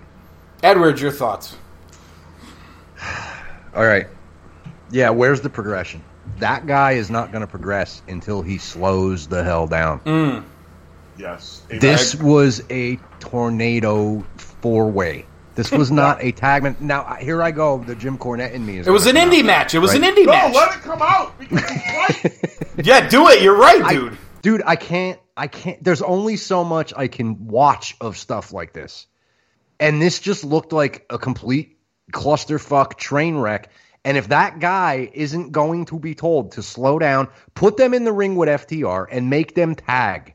Because that's the only way a guy like Isaiah Cassidy is going to learn how to, quote-unquote, tag team wrestle. Because what he does right now is he's not going to progress. How's he going to progress? All he does is he tries to pull off 29 moves, and he can't hit half of them. Yeah. And it comes off like it's a mess.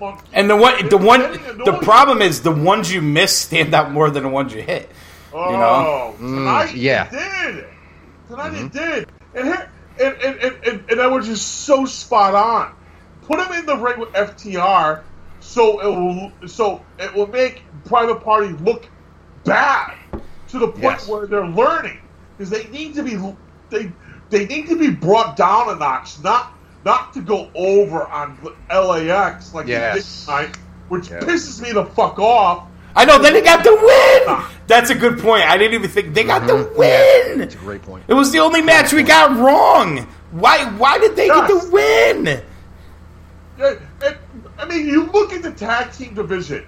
That's more case that they're burying Inner Circle, right? How the fuck is LAX not a top 5 tag team in AEW right now?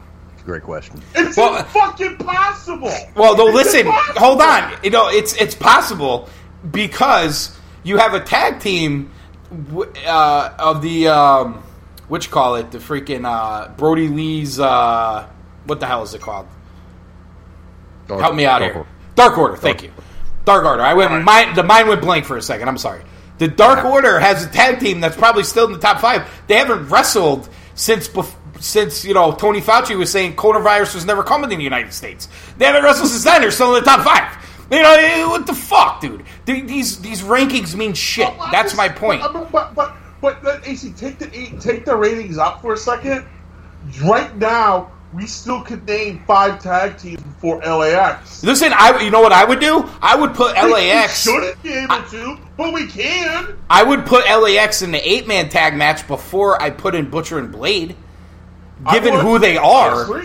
Although I like Butcher and Blade, but given what LAX has accomplished in their careers and what we've seen Impact early on with AEW, they belong in that match more than Butcher and Blade. Although I like that Butcher and Blade are getting the spot because I don't think they've done enough with them either. But at the same time, not only do you have this huge 8-man tag match with these tag teams, and listen, FTR is going right to the head of the tag division because, let's be honest, they are the best pure tag team that AEW has. It's not even, and it's not even close. And I love the Lucha Brothers, and I love the Young Bucks. I'm not hating on those teams, but I'm talking about pure pro wrestling tag teams. You are going to try to garner a weekly pro wrestling audience off of wrestlers. FTR, they need to be your featured. Maybe you do it with a Horseman gimmick, whatever. But, dude, it really stood out to me watching them work last week with SCU. And SCU's in that category, too. Yeah. When you watch that, have you seen a tag match built the way those two teams built a tag match last week in AEW? I don't think you've seen it until now. No. Holding the tag rope, just pure tag team wrestling. You have Daniels, Kazarian, FTR, boom. And you just saw the professionalism, the acumen, whatever you want to call it. All these adjectives, I don't even know what they mean, but I know the words. And it was just beautiful. That was a beautiful performance. And they need more than that. They need more of that. You can do Young Bucks versus Omega and Page and have it on a pay-per-view and be a huge thing. But you cannot do that all the time because those 4 guys could pull that off. Private Party right now can't pull that off. And on top of that, because Private Party can't put it off, they make LAX look bad. Oh, and I think if you put LAX in a structured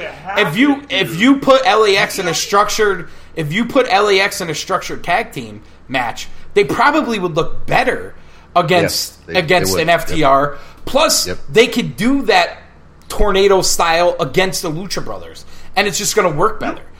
When you look at your most versatile tag team, okay, I'm talking about that utility guy that could do it all. What's the first tag team comes to mind? LAX, man. Yep. I mean, it's a no-brainer. They are. Yes, FTR is the best tag team they got there. Yes, you have the Bucks. Lucha Brothers, they're in a 6-man, they're in a tag team. You can do whatever you want with those guys. Single, Rey Fenix on his own is probably purely one of the best wrestlers in that company, bar none. It's not an opinion, that's a fact. But you got them together, fine. They're there. You got SCU, Kazarian, Daniels, whatever mixture you want to do, you got the veterans. And then there's LAX right there. And they're jobbing to Private Party tonight. Yeah, I don't get it. I don't get it. But they're not there yet. No. Let them still earn their bones, man. We talk about every week how losses make Sammy G look good. Look at his overall career 1-loss record in AEW. He's under 500. He's taking losses all the time. Why can't Private Party?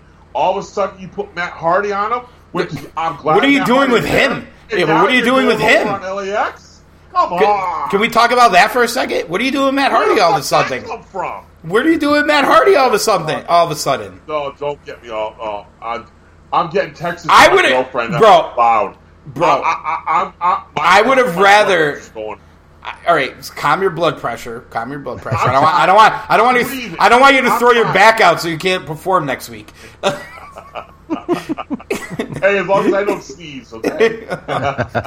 Hey, you haven't cleared your throat and your microphone today. You're doing good, bro. I'm going to knock on wood here. Dude, we're good. I told you, we're money tonight, man. We're money. Not a bad night. We're money. No, dude, I would have rather seen, Matt Hardy in, a 1-on-2 match with LAX.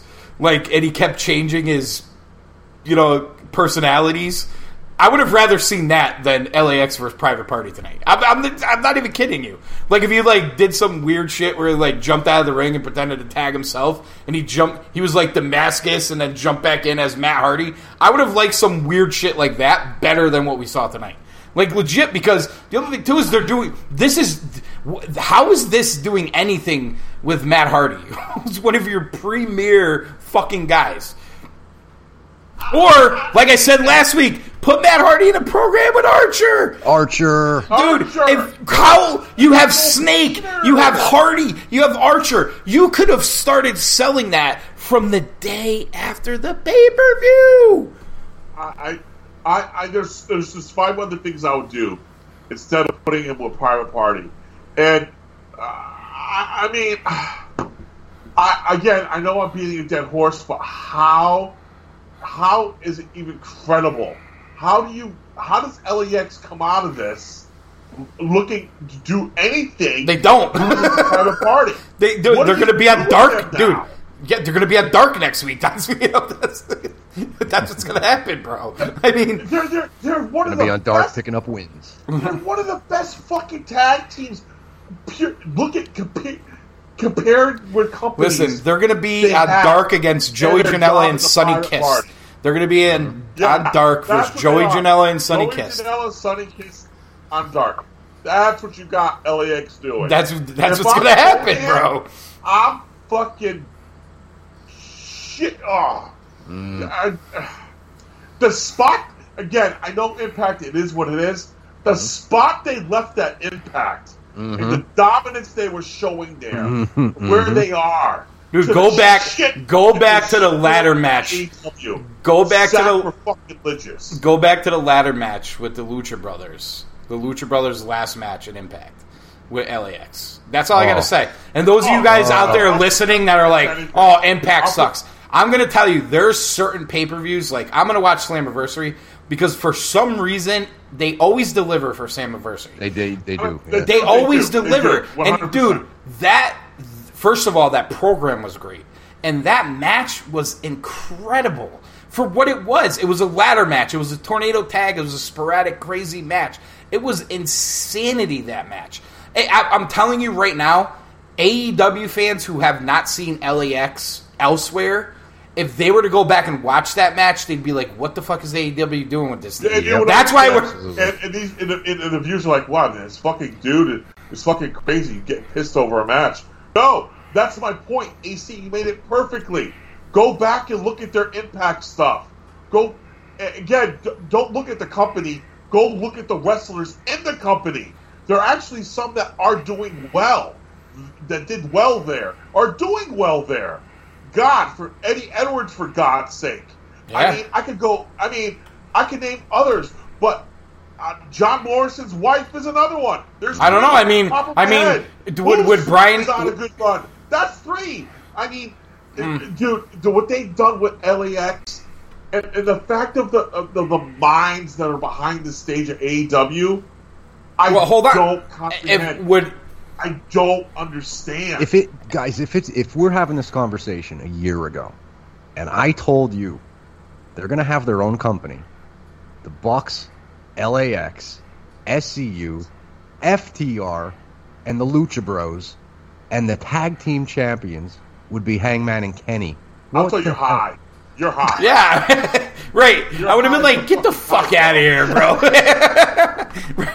You know what? You sum the whole thing up. I'm gonna make one quick point, and then let's move on here. Let's move on to Taz and Cage, and I'll segue us into it because my point segues us in as I can spit it out. Oh, you're the point guard of this show. My point. Go right ahead. I'm producing this bitch. Hey, listen,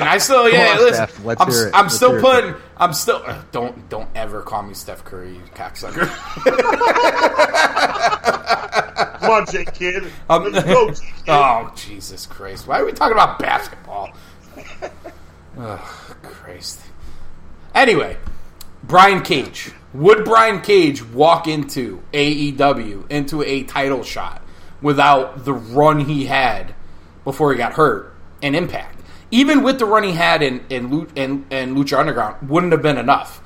Tony Khan clearly was trying to piggyback off of what he did before he got hurt in Impact. So Impact, it matters. It's not. Listen, we know it's not high tier, the whole thing, and I don't watch it every week, and I'm not trying to say it's this great wrestling show because I'd be lying to you if I said that. But they do a pretty good job with the pay-per-views, and you have those certain spotlights, and that's why you get excited about a Tessa Blanchard, you get excited about LAX, you get excited about a Brian Cage. And speaking of Brian Cage, Taz, Cage, they come out, Taz promotes the match, it's being moved a week out. We all know about the COVID situation with Mox's wife. Did they ever clarify whether he has it or not, or is this precautionary? They never said it. Yeah, they never clarified. Well, but here's the thing. Here's the thing. If he doesn't give them permission to say it, they can't say it. It's a medical thing. So, right. Either way they're taking precautions. But White House jump in because you made a point about Taz calling out WWE, so roll with that. Oh, you heard him tonight. I mean, the point that he made, I don't know what word for word what he said, a cesspool. I mean, Taz took a shot at WWE tonight because you had three people last week, and Vince, according to reports, is pissed that Renee went on her own Twitter and say that she had it, but you also had one. Why would he be upset about that, though? Why would he be upset about that? Because he wants to keep that in-house. Okay. He wants to keep it in-house. I don't know. How is it going to stay in-house when her husband is the top guy in another company? I mean, Well, you had Renee come out saying she had it. One of their better producers of NXT, Pierce, he had it. He has it. And you have Jamie Noble has it. 3 of them in the last week come out and say it. Well, could you imagine if they wore their mask while they're at the show? And that's why Taz, if you listen to what he said, was we're not a cesspool, we test. He was taking a shot at WWE tonight. I think you want to be careful about that, though, and here's the reason why. They have a lot of people around the ring not wearing masks, standing very close to each other. Now, I really don't care that they do that. It doesn't bother me one bit. Right. I really don't care, honestly. Contests before and after each show. But here, listen, whether you're testing... I'm only telling you what I cool. read. Listen, it's cool. It's great. It's great. They test all the time. It's great. I know they do. That's fine. But here's the thing. You cannot take shots at other people when you are doing that. I don't care if it's inside, outside. It doesn't fucking matter. I agree. You have people unmasked. Tonight. It's cool. I'm just saying, you can't do that. And then, I don't want to hear, once again, JR, and of course, he said it when Hangman came out, because we know all about Hangman. Yeah. And I don't want to hear, again, all these guys sitting here lecturing people on wearing fucking masks when you have 45 fucking people on your TV show standing next to each other not wearing a goddamn mask. I don't care. Listen, if your take on it is that you should wear a mask, then wear the fucking mask when you're on the show. I'll give you more credit for wearing the mask and saying it than not wearing it and telling me to fucking wear it. I personally would rather not JR put that PSA out there. Just, I want some entertainment that doesn't have that stuff right now. That's what I'm looking for. I hear it every day. I see it every day. I agree. That's a good point, too. I agree with that, too. I just want to escape. Dude, that's why I'm not even... Let's be honest, before we get into the total match, that's why I'm not even really that excited about watching pro sports. Because I'll tell you something right now. I watch every UFC event. And I'll tell you one thing about the UFC. You watch it. Yes, the guys in the octagon fighting and the ref don't have masks on. Every other fucking person, except for the commentators who are spread out around the octagon right now, they're not even next to each other like they normally are, which the wrestling commentators are everybody else in that arena, outside guys, cut men, corner men, they're all wearing masks. So whether you agree with the mask thing or not, they're practicing what they preach. All these other shows are not practicing what they preach. So stop fucking preaching. Stop preaching. You don't give me this PSA about wearing a mask when you're not fucking wearing one, dude. It's stupid. You sound idiotic. And listen, I don't want to be lectured by wrestlers, actors, fucking athletes, commentators. None of it. Because when push comes to shove and you're performing your duty, you guys aren't wearing them. So you have no credibility. So shut the fuck up about it already. And Taz, and listen, I like Taz in his maybe I didn't totally notice that he was calling out WWE. Maybe he was, maybe he wasn't. But I think you got to be very careful about that. Because if you turn around this week and 10 people test fucking positive for COVID-19 when they're in Jacksonville, which is a spike right now, whether you believe the media or not, whatever, if they have 10 people test positive this week, he's going to look like an asshole. And they're all going to look like assholes for telling you to wear a fucking mask. So shut the fuck up about the mask. Either wear it or shut the fuck up about it. That's I'm going to say it the more they say it, the more I'm going to say this. I can't take it anymore. Stop already. No, I wish, and as I sent you something so you can see where, Jazz was telling. I sent you something, you can read it later. But also, in attendance at Fyter Fest, which I'm hoping that he gets an opportunity, was Pillman's son. And he was at the AEW show tonight, so hopefully that leads to an opportunity for him. Because if anybody has seen his stuff on MLW... Oh, I see it. Major shot. He has a... He reminds me a little bit of his old man a little bit, but he has his own thing going on, and I just hope he gets an opportunity. So I just want to throw it out there. I know it has nothing to do with tonight, but I just saw that, and I hope he gets an opportunity because I was a big fan of his old man, and I hope his son gets an opportunity to spotlight because his stuff on MLW, guys. I don't know if you caught it, Edwards or AC. But I haven't watched it in a while, yeah. I've seen him before. His stuff is pretty good, man. Him and Davey's son are the two guys that I enjoy, and the Von Erichs, they're boys. I love those. Dude, I love those guys. I haven't seen them yet. I haven't seen them yet. Oh, they are fantastic. Those four. Well, I've seen Davey Boy Jr., of course. And then you got the Samoan as the champ. Dude, they put out a good show. Listen, him I've seen, and he's awesome. He's awesome. I mean, of course, how many Samoan aren't awesome? I mean, right? come on, every Samoan's awesome. I mean, let's be honest. Touche. So I just wanted to throw that out there because I just Taz took a shot tonight. I don't think they need to do these things with WWE. Just do your thing, man. You don't need to take shots. But once I heard it, I knew exactly what he meant. Because listen, he's home with Renee. Because listen, it's one or two things. All right, Moxley either has it or he's staying home in a quarantine to make sure he doesn't. Well, it's fine. Listen, they're playing it. That's cool. They're playing it safe. I'm not going to down on them for playing it safe with Jon Moxley. That's not what I'm talking about. I'm talking about them lecturing people on wearing masks when they're not doing it. But anyway, let's move on. Let's move on to the. Yeah, he shouldn't do it. Let's move on to the main event. You got obviously best friends. Hangman, Omega, the champs, tag team championship match. I'm going to jump on the opening right here because I don't know why. Obviously, it bothered me. Little things with AEW is really bothering me. Like, how many times is somebody going to drive up with a car? And now we got best friends driving up with a car with their mom. And I'm like, listen, I get best friends is goofy and whatever. This to me is, listen. This is the match that's supposed to be closing your show. This is supposed to be your main event. This is supposed to be I don't know you need this goofy shit right now. This is like the 8-year-old crap that I bitch about with WWE. You want to do that to open the show when the 8-year-old's watching? All right. You know what I mean? Even then, it's kind of blah, but all right, you did it.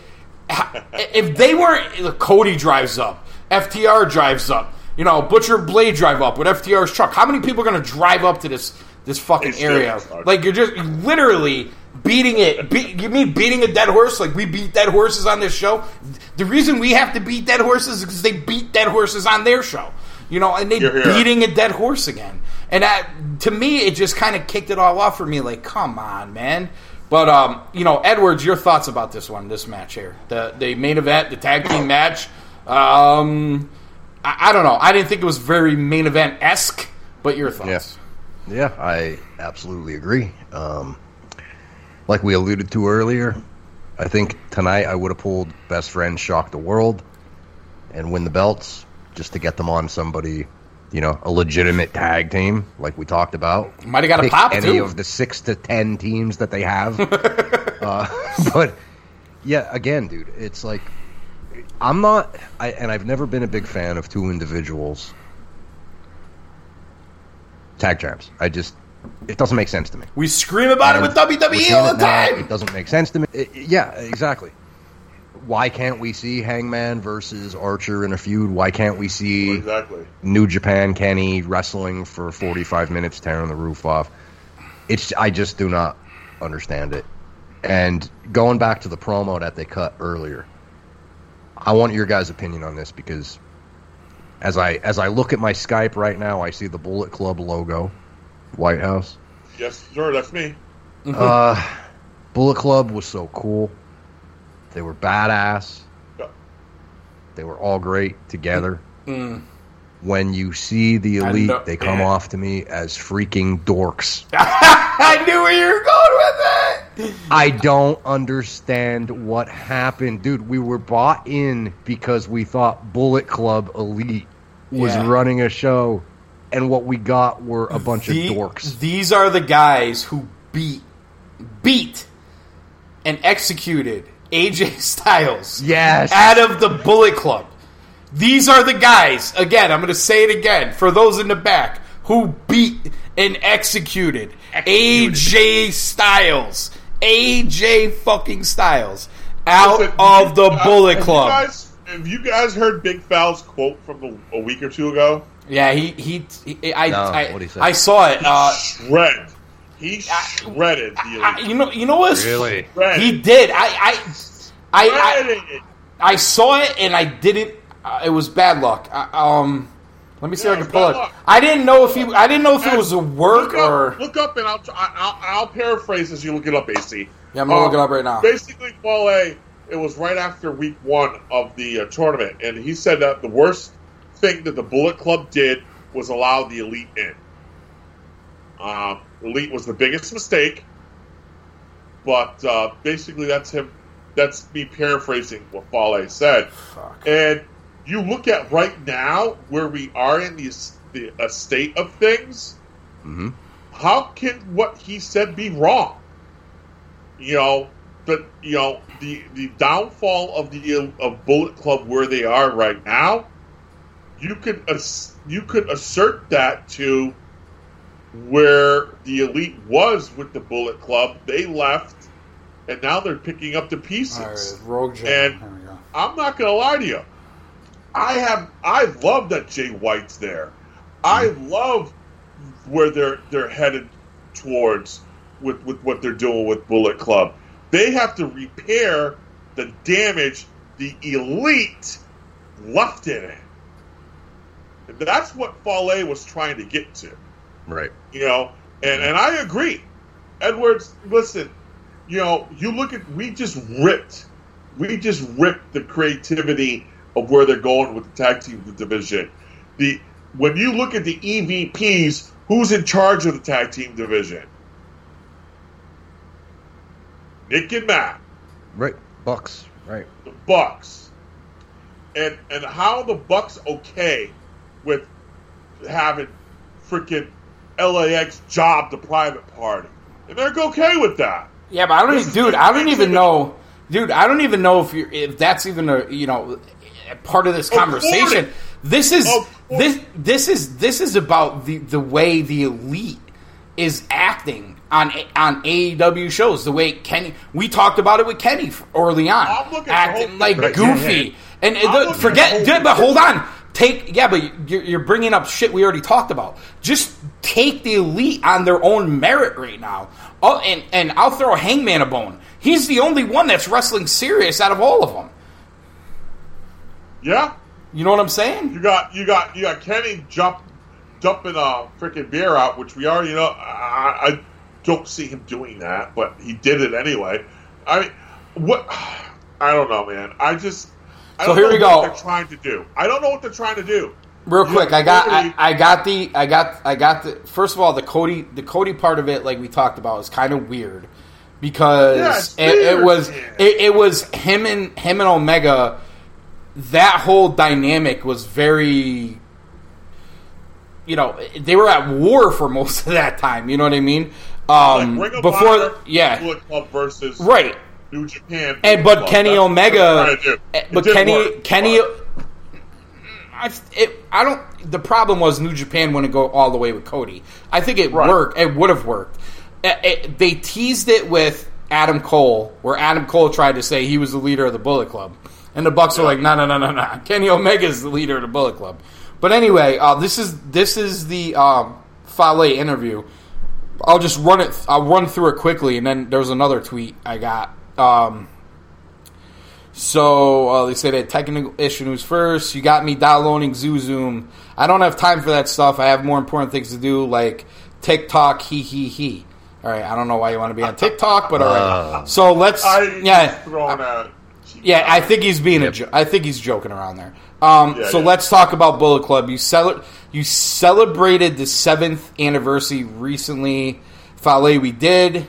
And did you think in 2013 that the group would still be a force 7 years later? He said, no, not at all. That was a surprise. When we talked to Tama Tonga, he said he knew from the start it would go forever. Fale, well, That's how much of an impact this faction has made in the wrestling world. Things like these don't last, usually, but there's a teamwork that we've had that nobody else does, and that's what's kept us together for so long. Now, mind you, obviously, Tama Tonga and Fale are two of the originals, and really the only two originals left. Yeah, originals. Yeah, founders, originals, whatever you want to call them. Egos don't get in the way. Fale, if you're talking all the time, then you aren't going to last. You work together, then something like this can happen and work well. Let's start at the beginning. Invasion Attack 2013. You came back from excursion and were reintroduced as Prince Devitt's bodyguard. For those of you who don't know who Prince Devitt is, Finn Balor. Fale, that's right. Bullet Club officially started that May, and Dankatu, sorry, Japan, I don't know how to pronounce it. Do you know that something was in the works before Devitt and Carl Anderson at that point? And for those of you who don't know the history, Carl Anderson, Prince Devitt, Bad Luck Fale, Tama Tonga are the original four. Anyway, Fale, no, I had no idea. I thought it was just going to be me, Devitt at first. We never talked about a group. I was there as his bodyguard, and he was teaching me how to be a singles wrestler. When we spoke to Tama Tonga, he said the same about his relationship with Carl Anderson. So this was between the two of them right up to Danku. Fale, right. We were along for the ride. I was very, very green. When I was coming through Dojo, Carl Devitt, along with Matt, were my senpai. No idea. So I always... Oh, okay. Thank you. So I always try to listen to what they told me, but yeah, I was still green. You relied on them telling you what to do. 100%.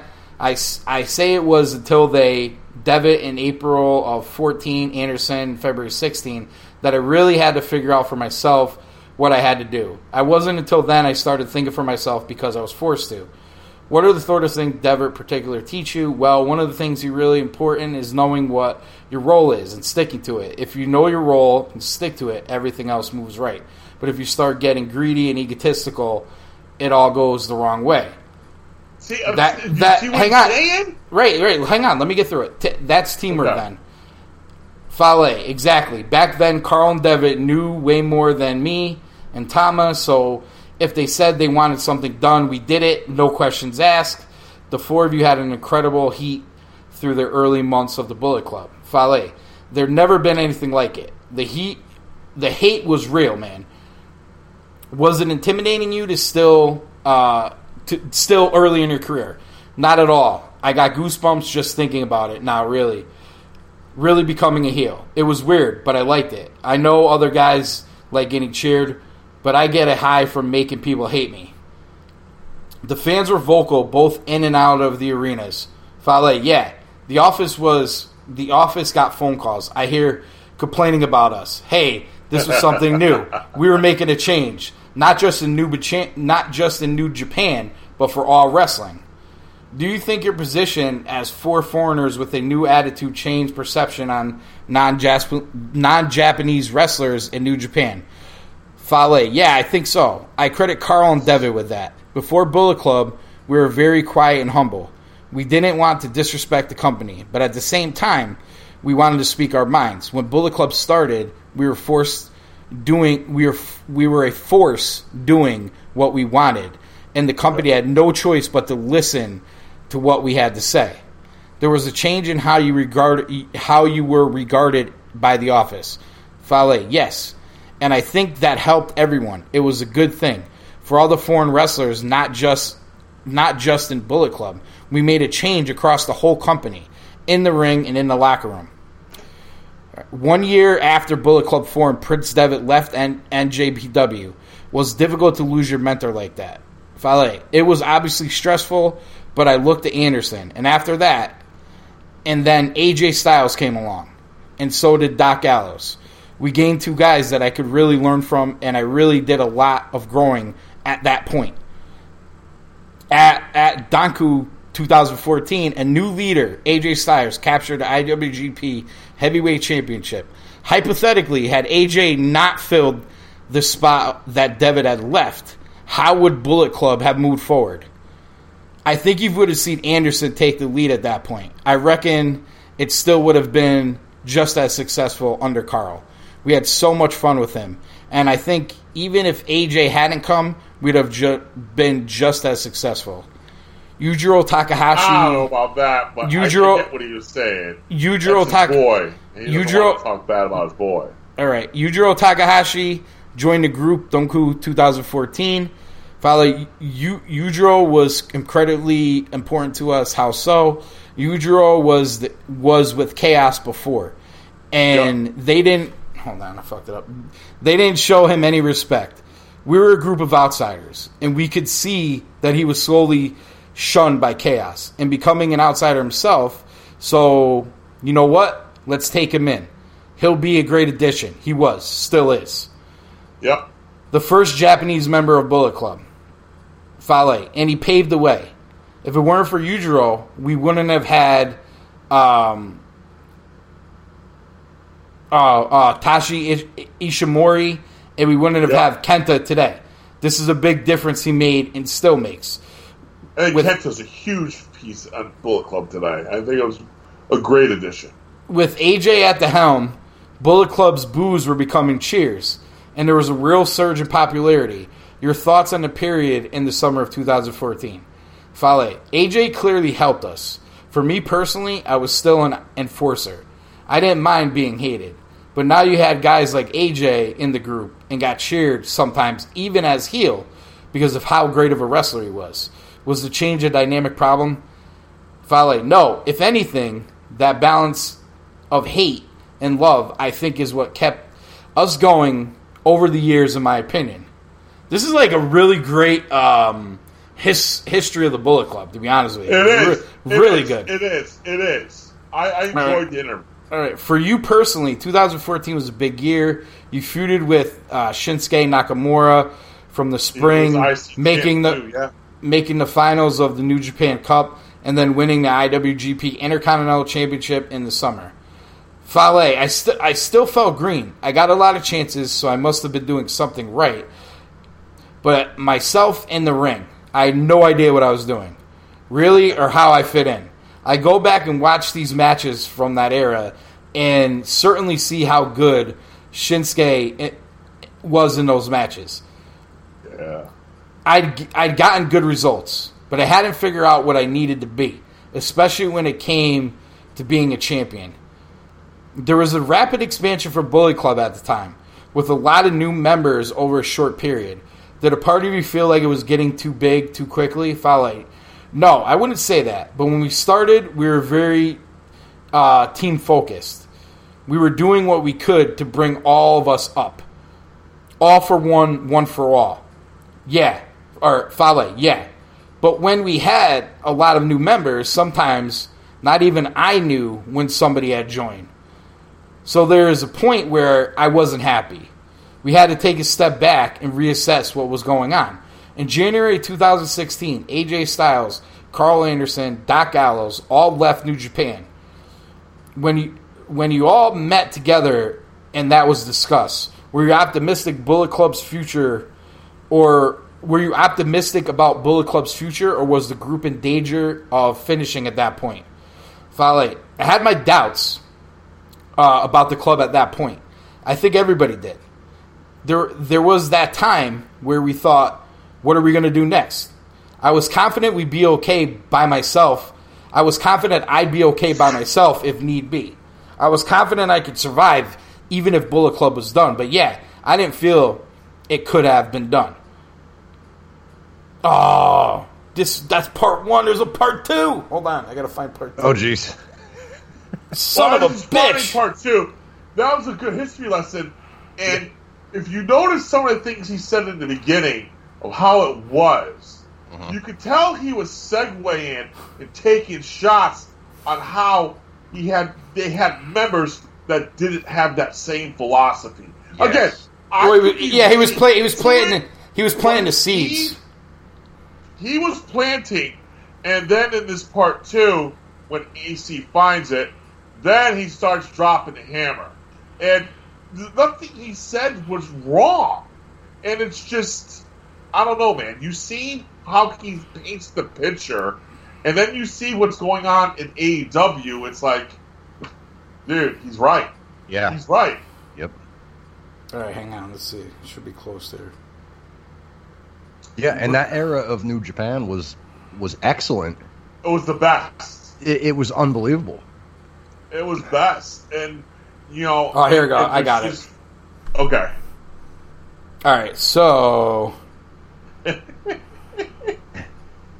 Folks listening, we're trying to... Yeah, we're throwing...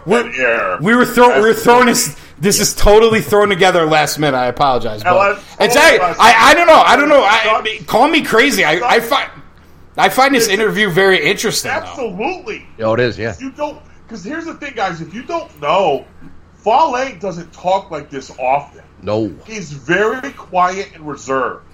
And when he did this interview, it spoke volumes. All right, so here we go. Find it. Go on the Google machine and find it. All right, so here we go. Part 2. As it happened, Kenny Omega took leadership of Bullet Club at New Year's Dash. Here we go. At New Year's Dash in 2016. In the end, it was clear you and he had a very different vision. Or you and he had very different visions. But at first, how did you feel about Kenny being in charge? Fale. I was excited at first. NJPW is expanding into America with Kenny and Bullet Club at the forefront. Fale, yeah. I thought this was our chance to take what we had built and bring it to the States. Bring it to the world. If it got us notoriety as a brand, but it didn't turn out like you thought. Fale, no. It wasn't taking what we had built overseas. It was taking Kenny and the elite version overseas. We weren't wrestling the way we did. It really...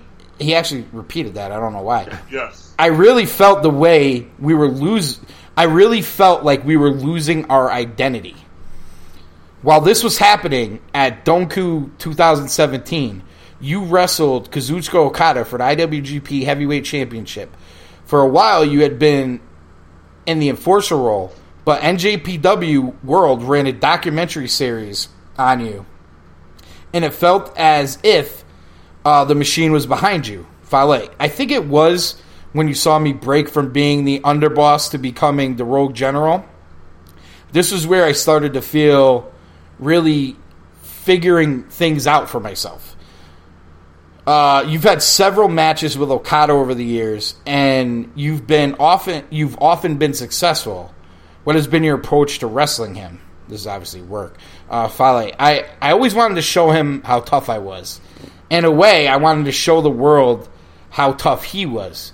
He wrestled a lot of great matches that were more American style, and I wanted him to wrestle more Japanese style against me. All the way back to wrestling origins in Japan, we've seen Japanese wrestlers have to adapt and wrestle from underneath against big foreign heels. Fale. And that's gone away, don't you think? You feel like you can represent the old school role? Fale. It's not just a size thing either. It's about physical toughness. You do not want to get on my bad side. And that goes for the ring, and that goes for being at the bar, anywhere. I'll beat the crap out of you. You're not one for showmanship, in other words. No, I'm not flashy. I'm certainly not going to flip. LOL. But I'll beat you up. And that's meant I've always been in demand. And I always been a threat to guys like Okada and Tanahashi. There was a clear struggle for power in the direction of Bullet Club. And we saw that really surface in the 2018 G1. Fale. You could say that. Laughs. There was a lot of focus on Kenny Omega and the elite side of Bullet Club, while you and Tama Tonga were taking things in a different direction. Before I read his answer, have you noticed they have not mentioned the Young Bucks one time in this entire interview? And how many times has he dropped that that's who he's talking about? I mean, I don't know that he's directly talking about them, and I don't know that they're not talking about him because of the AEW thing. They bring up Omega, but they never bring up the Young Bucks. All right, so Fale's answer. Hey, I didn't get pinned or submitted once in that tournament. Why didn't I win? Well, you got disqualified a lot. Fale, on the one hand, it was a lot of fun. And then it was also that I didn't give a fuck. Bullet Club was being taken in a direction I didn't like, so I thought, fuck it. Your comment in the pre-tournament press conference was a simple, fuck 'em. Fale, that's it. Me and Tama just said to each other, let's just have some fun. We did. And I understand I almost got fired from it. The office wasn't really happy with some of your antics, Fale. But doing that, I brought some of our fans back. People were fans of AJ and Carlo. That had gone away because the style had changed under Kenny. That autumn, at King of Pro Wrestling, Jay White joined the Bullet Club, along with Jado and Gato. You had an eye on Jay for a while, correct? Yep. He's a fellow from Kiwi, so I was definitely following him. It felt like a natural fit for Bullet Club. Was that something you felt right away? Fale, I thought so, yeah. Right from the start, I could see he didn't fit where he was. I thought from day one, with his looks and his smarts, he could be another AJ, another Devitt. He's a very smart wrestler. He knows just how to make people hate him. You could say the same of El Fantasmo, and certainly of Kenta. How do you react to his attack to Tetsuya Naito at the Tokyo Dome? Fale, that was Fale, that was magic. It was real hate, real heat.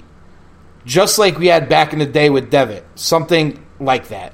You feel it in the holy shit, everything's changing again.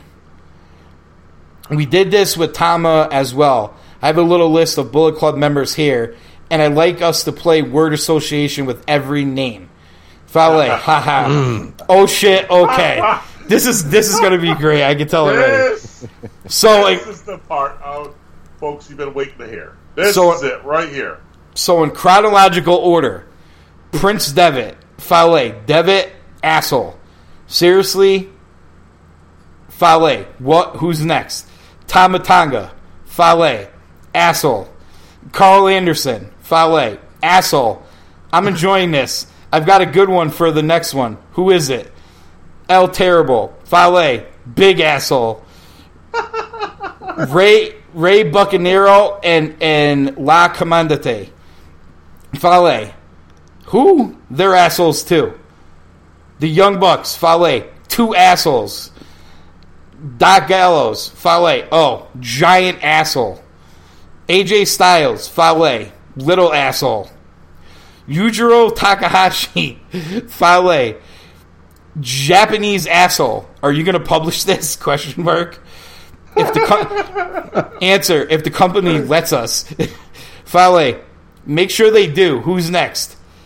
Kenny Omega. Fale. Canadian asshole. Cody Hall. I forgot about Cody Hall. Fale. Yeah, he's an asshole. Chase Owens. Long pause. What can I say about Chase? Asshole. Tangaloa. Fale. Asshole. Adam Cole. Asshole, baby. I love that. Was my favorite. That was my favorite part right there. I love that. Hangman, Big Bay in there. Hangman Page, Fale, hanging asshole. Cody, Fale, the American asshole. King Haku, Fale. Oh, you're a little more careful about Haku, Fale. Yeah, you have to be. He's the man. Respect for Haku. Gino Gambino, Fale. Oh, he's an asshole. Hukuloa, Fale, young asshole. Taji Ishimori, Fale, muscly asshole. Gato, Fale, OG. Jado, Fale, Master Heater. There's the respect again.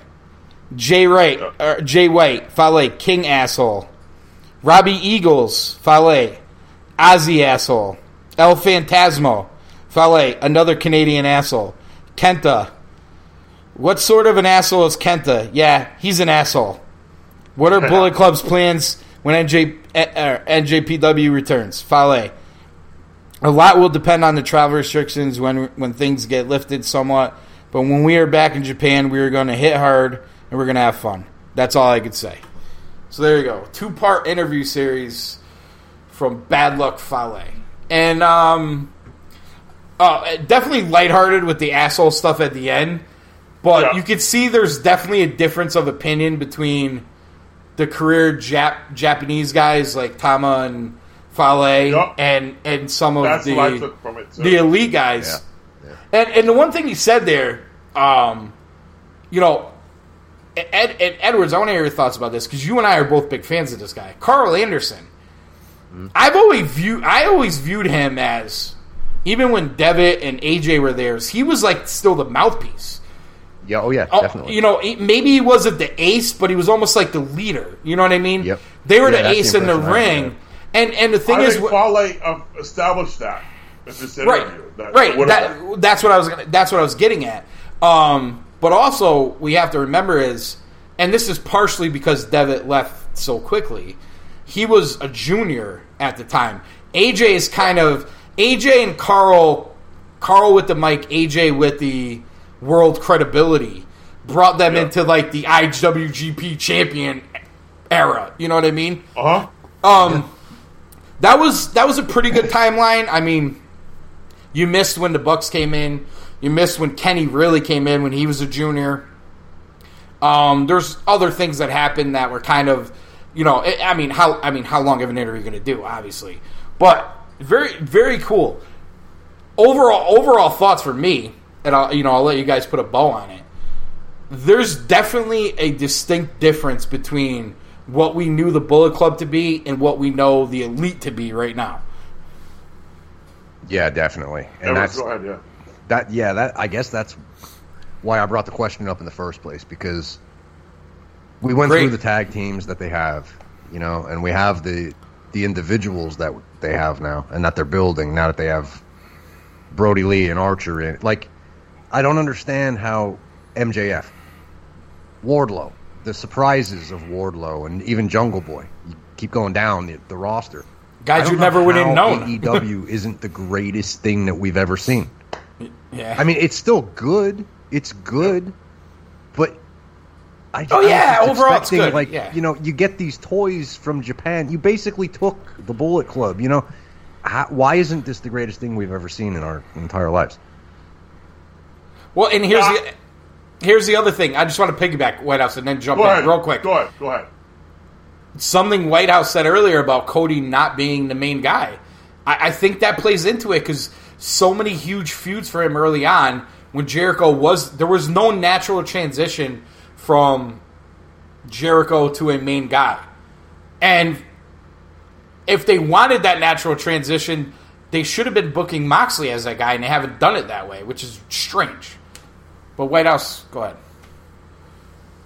You hit the nail on the head where I think we are with AEW as a whole.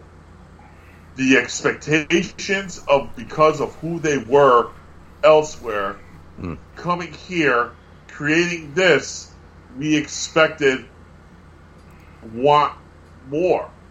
Maybe I'm putting words in your mouth. In words, I'm not trying to. No, you're right. So far. My thing is, you took arguably again. It's just a ranking system in a wrestling magazine, but those guys tried to get that number one ranking. The number one guy, he beat Okada. He was a North American that held that championship, where we could count on one hand how many North Americans have done it. He did it. Now he's coming and creating a company with arguably a top tier tag team that's dominated everywhere they've been. And then you take Cody with the mind of his father and the talent and that wasn't being used right in WWE.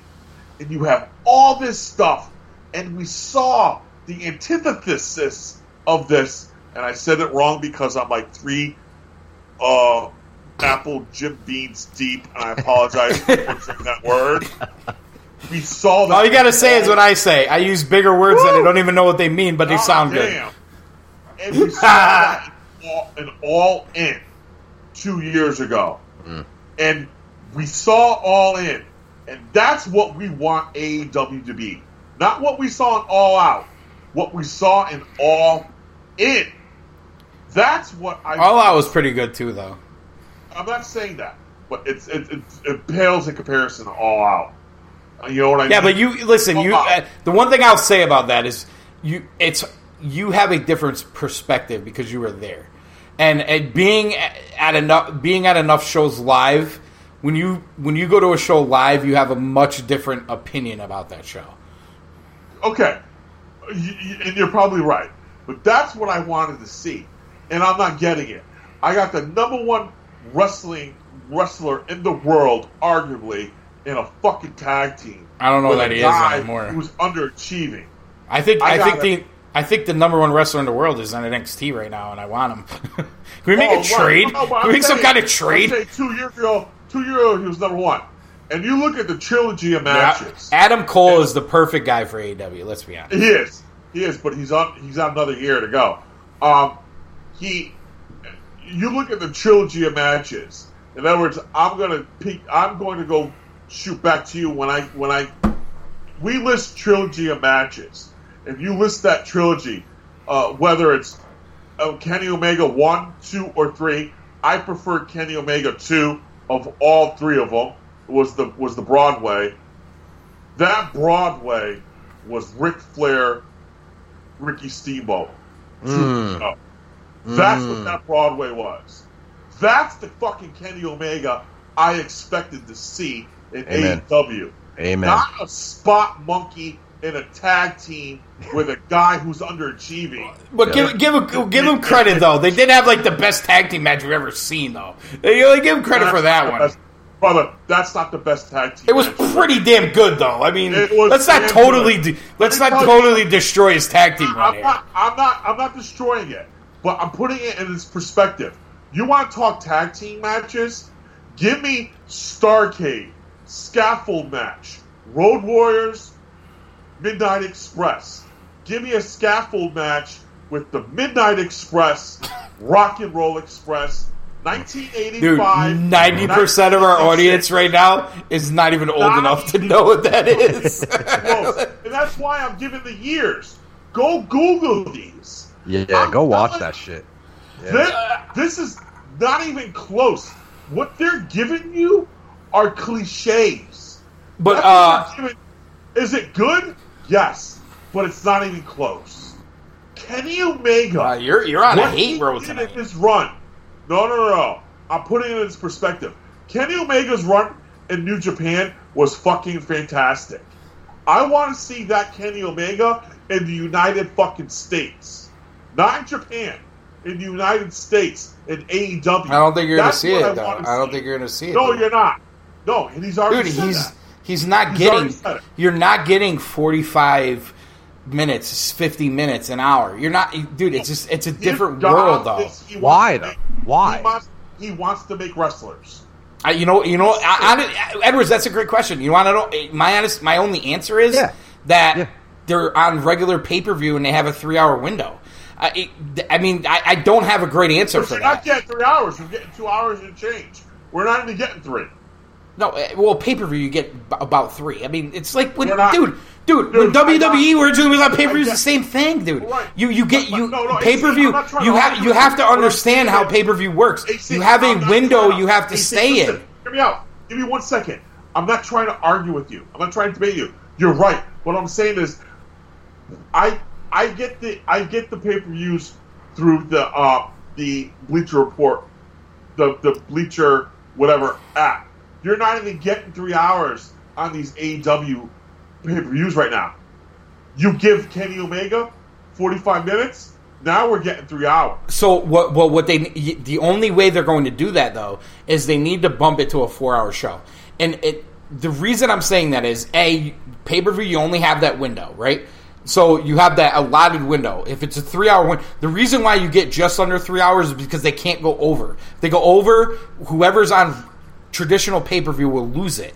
So WWE used to have the same thing. They had a 3-hour or 4-hour pay-per-view. So you want to tell me that AEW should go to a 4-hour pay-per-view? I'm game. I think they should. I absolutely think they should.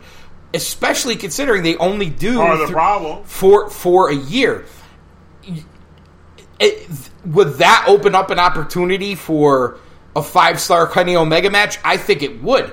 But I think the way they're doing the show and keeping the pay-per-view to 2 hours and change, 3 hours, if you give Kenny Omega 45 minutes and you're only having a pay-per-view, 4 times a year, that's a huge chunk of your pay-per-view where there's other people not getting over there. Point of personal privilege? Yes. Can I have your pronoun, please? Can I have your pronoun? Jeff, he, him.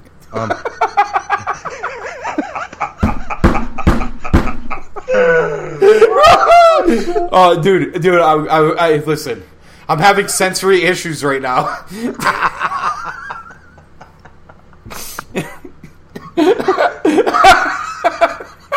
I shouldn't have did that. That was tremendous. I'm so glad you did. I'm so glad you did. I cannot wait to listen. I haven't been this excited to listen back to a show in a long time, just because of that moment. All right, I did have a point though. Okay, so let me throw this out at you though. Whether you take, I'm waving my hands. I'm waving my hands. You can't see me, but they're waving. You're not clapping. You're jazz-handed. So whether you take last week, the lowest rated quarter for them on the show, or tonight, Kenny MJF for 45 minutes. You think people, even if it's on TV, go back to last week? Oh, that's MJF in a main event after a big long feud. What does the rating look like if Khan had the balls to do that? You know what, guys? I'm going to throw you out there from 9 to 10. It's you guys. Boom, done. What would that rating look like? Oh, way better than it's looked. I agree. I'm with you, bro. Kenny Ray Phoenix. Oh wait, you know what? You bring up you know what? You just brought up a fantastic point. They're doing this pay-per-view-esque shows for the next 3 weeks, right? Right. Yeah. Under those circumstances, can we get a 45-minute match, hour match? Yeah, I think you can. I think it's part of the problem with the ratings with AEW as a whole. There is an expectation of what we wanted to see as a wrestling fan, and we're not getting that small piece. And it's the Kenny Omega piece. No, I don't think it's only that. Though. I'm not saying it. I'm painting a broad picture, AC. What I'm saying is part of that broad picture I'm painting is that piece of 5-star Kenny. We wanted to see it. Maybe not on TNT Dynamite, but on a fucking pay-per-view. No, I wanted to see it. Oh, so I'll give you. This is actually perfect because I could nail 2 points at once. SEMA, the last really good Kenny Omega pure singles wrestling match. Yes, was last year at Fight. I think it was Fight for the Fallen when he wrestled SEMA, right? I think you're right. One of those. Right. One of the two. Yep. One of the two was his last good Kenny Omega match, and it was in the middle of the card, which is unusual. But it was you didn't expect a lot about it because you didn't really know a lot about SEMA, the whole thing. And the match was fantastic. And I was very impressed with SEMA. And we haven't seen SEMA in a long time. Now I'm going to assume... He's in a locker room getting his ass kicked because he's Kenny Omega's best friend. So SEMA's there? Yeah. What was it? During the pandemic, they had a route in the... No, you're talking about Michael Nakasawa. I'm talking about SEMA. SEMA, the Chinese guy. Somebody else. They both look alike. I'm sorry. They don't look anything racist. Alike. Oh, yeah, I know. That's so racist. They look nothing. I'm going to send you pictures of SEMA and Michael Nakasawa. And you're... Dude, they don't look anything alike. AC's just too straight and narrow right now. No! It's totally different. You are welcome. You clearly don't know what match I'm talking about if you're thinking about Michael Nakasawa. It was a joke! Anyway. You didn't. Anyway. SEMA, I'm assuming we haven't seen CIMA because of coronavirus or Wuhan virus. Probably. He's Chinese. He might have the Chinese virus. Who knows? But he's probably in China. But that match was great, and CIMA was great. So I'm not trying to disparage CIMA and the other Chinese guys they brought over. But Edwards, and you and I have talked about this before. What did Matt Jackson say when he was talking about them?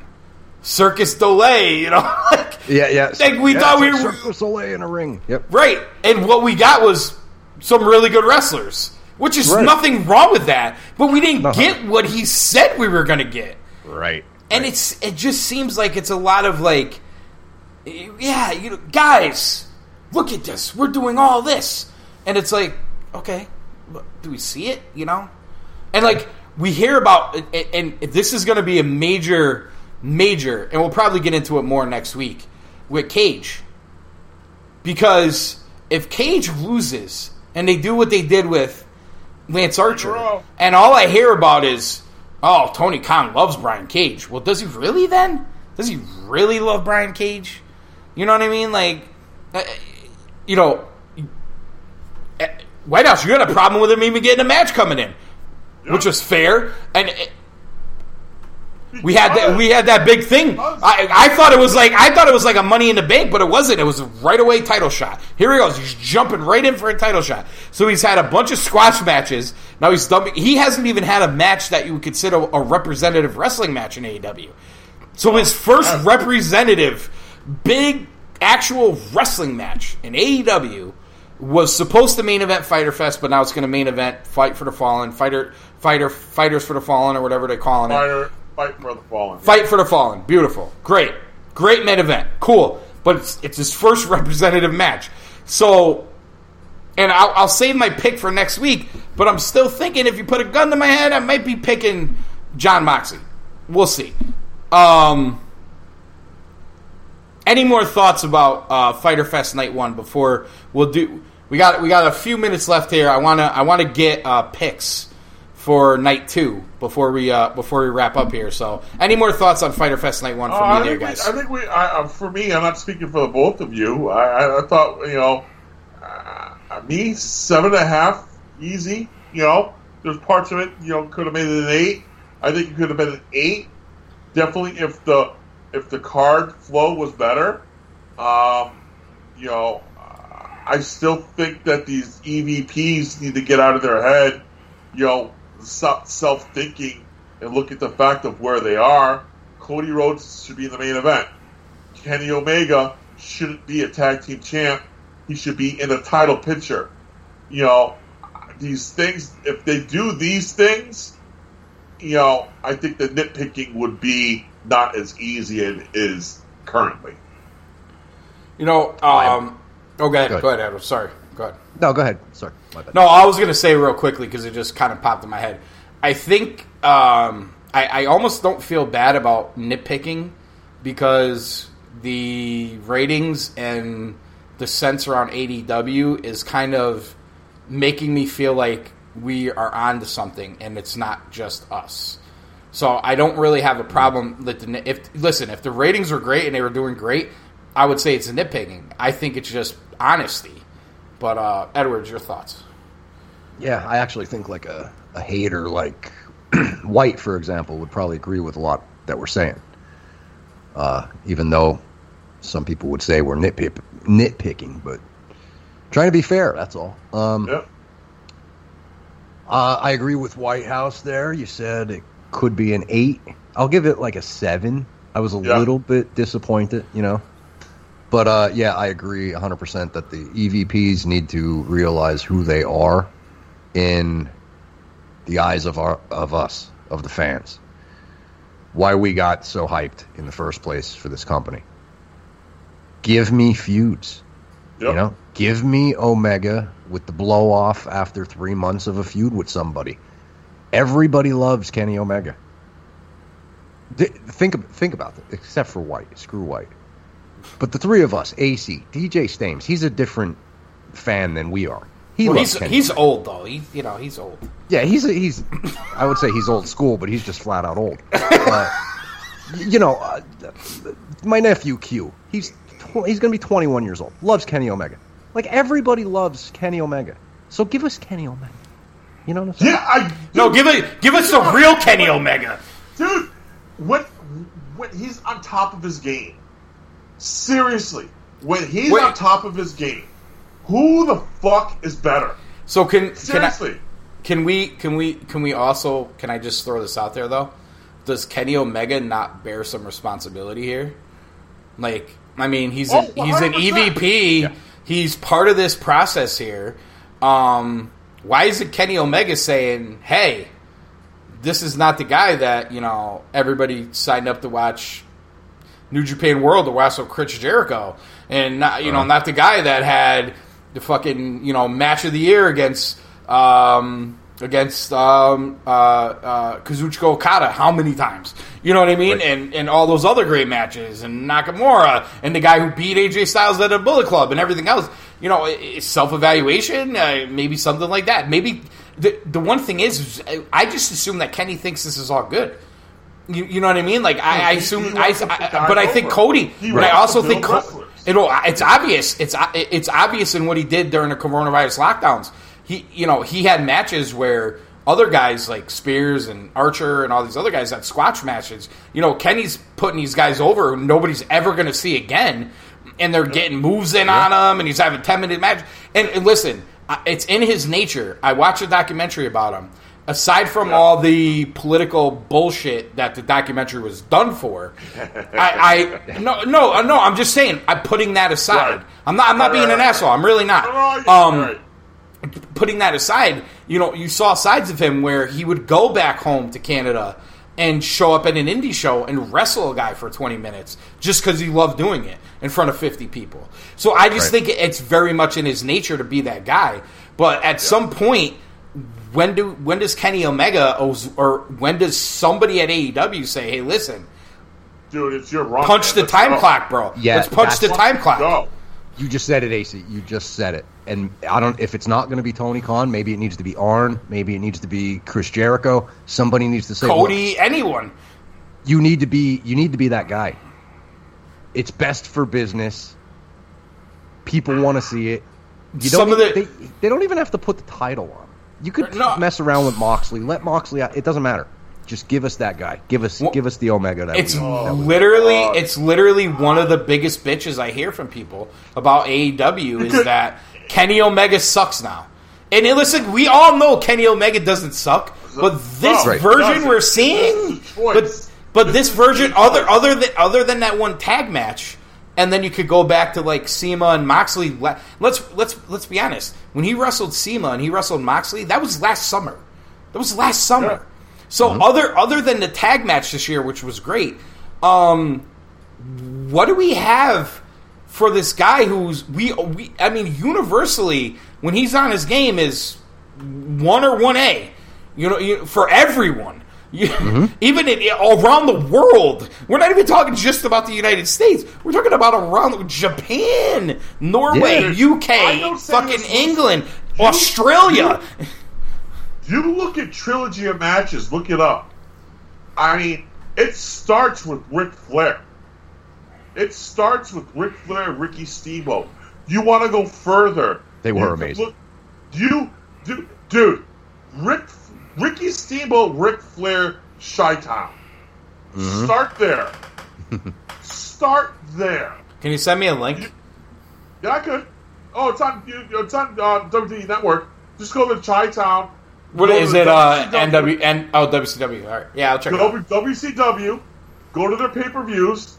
Find the Chi-Town. It's only one of them. Yep. Go to that whole pay-per-view was fucking ridiculously good anyway. So it's a WCW pay-per-view called Chi-Town? Yeah, well, it's because WCW owns NWA, and now WWE owns WCW, but yes. Right, but you have to know where to go. Yeah, Start there. All right. Okay, you look at the Trilogy of Matches.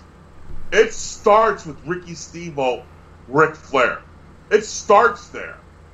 And the fact that Kenny Omega, you can have the debate that Kenny Omega, Okada 2, the second one, which was the Broadway, our Broadway, will compete with any of those three, you can have that conversation.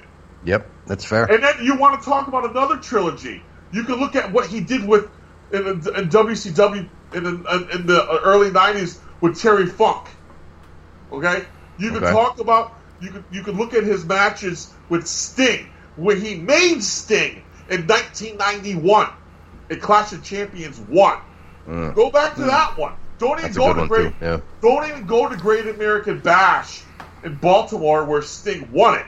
No. Clash of Champions 1. I love that arena, by the way. I do too.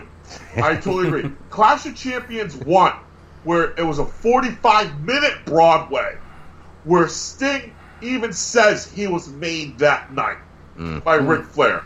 Start there. That's where Kenny Omega's conversations are. That's how talented he is. It's fair. That's fair. Not cliche. Yeah, it's you're right. Cliche. You're right. There's going to be guys our age that, well, we assume, with the way he's going, who knows, but we assume like 20 years from now are going to be like, go back to Wrestle Kingdom 2018. Yep. Go back to Dominion 2018. Exactly. Yep. Okada, Omega. Yeah, I hear what you're saying. It's a very good point. And not to disrespect Okada, dude, he's had these matches, and if he was in the United States, we would be saying about him. Yeah, but true. But right now, let's look at. Well, we don't know because Shinsuke Nakamura has been in the United States for a while, and we're not saying that about him anymore either. So. Oh, please don't. No speak English. All right. Before we only got a little bit of time. So before we get to I'm not trying to get in my soapbox. I'm not. My wrestling fandom is. I'd like to educate as well when we do this podcast, AC. I don't think you. I know. I know where you're going. I'm just trying to get to night 2. I know you're trying to get night 2. I just think if the ratings on AEW would be better, maybe a tick, maybe more, if we saw a glimmer of New Japan Kenny Omega. All right, we got 20 minutes, so I want to get to night 2. But real quick, Nakamura and Ibushi. Yeah. If no one ever saw it, just look that up, find it. It's probably on YouTube, so just watch it. That's another one. That is a classic wrestling match. That's a classic. Classic wrestling match. I don't. If you listen. That is the wrestling match that I think got all of us into New Japan because you're the one who got me into New Japan, and you said what got me to watch New Japan was Edwards being like, all right, so we hooked up 1640, blah blah blah, the whole thing, watching ROH, this shit, and I actually messaged him after we did a show, and I'm like, hey, New Japan, he goes, listen, just watch Nakamura and Ibushi, and then get back to me. And it was all downhill from there. You know what I mean? Yep. No, but that's what got me. So on YouTube. Real quick before we, I think I watched it on YouTube too. Before we get back, my 5-year-old's favorite wrestler. Son of a bitch! Will you let me get to night 2? Shut the fuck up! My son's 5-year-old. Jesus! What is in your cocktail tonight, bro? For about a year and a half, he's been watching wrestling. His favorite wrestler is the fucking Rainmaker, man. Wow. I know, that is true. I've witnessed that firsthand. You saw his t-shirt. All right. So moving on, real quick, before we get to night 2, I have a question for both of you. When are we doing the Four Horsemen show? I was going to ask that, but you had this 20-minute thing. You've been talking about 20 minutes for the last 5 minutes. Well, you won't shut the fuck up about Okada and Omega and this, that, and the other. Because, so when the fuck are we doing the show? Hey, Edwards, listen, I've been reading and doing some Googling. Listen, the book I've been reading, and I'm almost done with it. It's not very long, but I've been taking my time with it. Mm-hmm. I'm enjoying it. Brother, Four Horsemen by Dick Bourne. It's Dick Bourne, Amazon. Brother, get your hands on it. All right, I'm on it. I fucking love this book. The timeline, dude. The memories that I get back. I'm skimming. I'm flipping through pages. I'm talking to you right now. It is. Oh, I'm going to order another one because he did a book, 10 Pounds of Gold. I want my hands on that one. But I just finished this. I got the Four Horsemen DVD. I did some Googling. I got jotted some notes down. Hey, man, I'm fucking excited for this show. I'm going to read this book again. I figured let's get through the holiday, the 4th and whatnot. Let's the three of us get together on Skype, or we can text. We got our cell phones. Whatever we got to do. Edwards, I'm chomping at the bit for this, brother. Wow. All right. He lit the fuse. He lit the fuse. You know what it is? Is this book by Dick Bourne. Guys, it's Four Horsemen, written by Dick Bourne. It's not long. I'll tell you exactly how many pages it is. Who's it written by? Dick Bourne.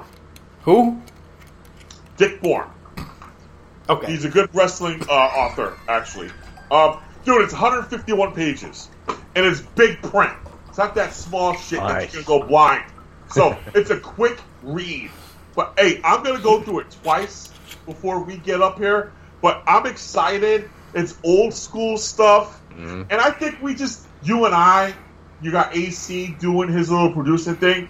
We can have a convo. And we come across I'm staying out of it. You know what I mean? I got one more question. I got one more question. Who's it written by? Dick Bourne. You're a fucking idiot. Hey, and he also wrote, I'm getting my hands on it next week. He also wrote 10 Pounds of Gold. And the Big Gold. So he does a lot of NWA, WCW stuff. All right, there we go. We got our big tease in. Everything's written by Dick Bourne.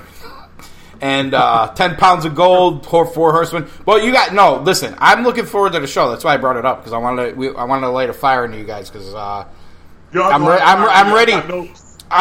ready for you guys to do all the heavy lifting, and I'll do the fun stuff behind the scenes.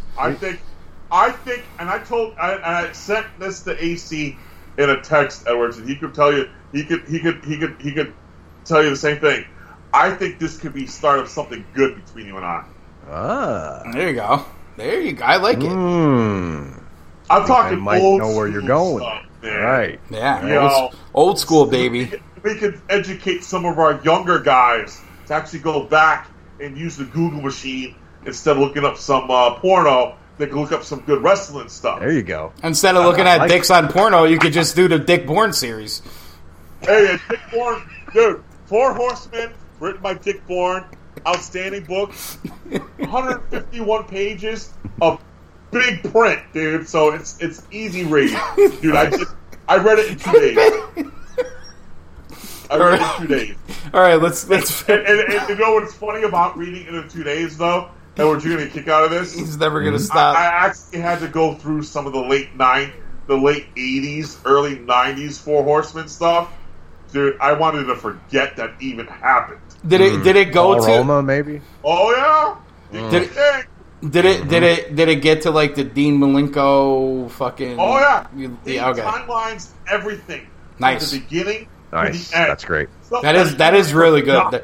No, but honestly, like Mongo McMichael and those guys, like, listen, it's part of the history. You might as well cover it all. Yes, exactly. Yep. He covers everything. But oh my god, it was such a good read. I just go back. It went back to my childhood. Four Horsemen is what brought me into being a wrestling fan. What gave me my love for wrestling was Ric Flair. All right. Huge. It was awesome. It was awesome. So I'm looking forward to this. Love it. And I think this could be a start of a beautiful relationship, brother. I feel what you're. Cool. Born by dicks. Born by dicks. We have a relationship. Dick Bourne. Four Horsemen. Also wrote 10 Pounds of Gold. All right, let's Dick Bourne, if you're listening to this. All right, enough about a little bit of my way. Well, that's true. true. Was fantastic. Bro. That's true. DM him. Give him your direct deposit. Mine is still out there for Vince and Tony Khan because you keep stealing my ideas, you scumbags. Anyway, he might send you a dick pic. Instead of Jason Bourne, it's Dick Bourne. The Dick supremacy. All right. Let's get into Fyter Fest Night 2 predictions before we run out of. The only reason why I'm pushing is because we have a time constraint on live episodes, so we'll get cut off. I know you are. Anyway, all right. So Night 2. I mean, obviously, I'm sure there's going to be an adjustment here that we don't know yet. So we're just going to go on the information we know for now. Nyla Rose versus TBD. TBD. What could that surprise be? Yeah, that's a good question. Rio? Yeah, I don't know. Could Britt come back or Statlander come back? I mean, I don't know. They'll do Statlander again with her. You know it's not Tessa because she's on 90 days. Yeah. So let's throw that out right now.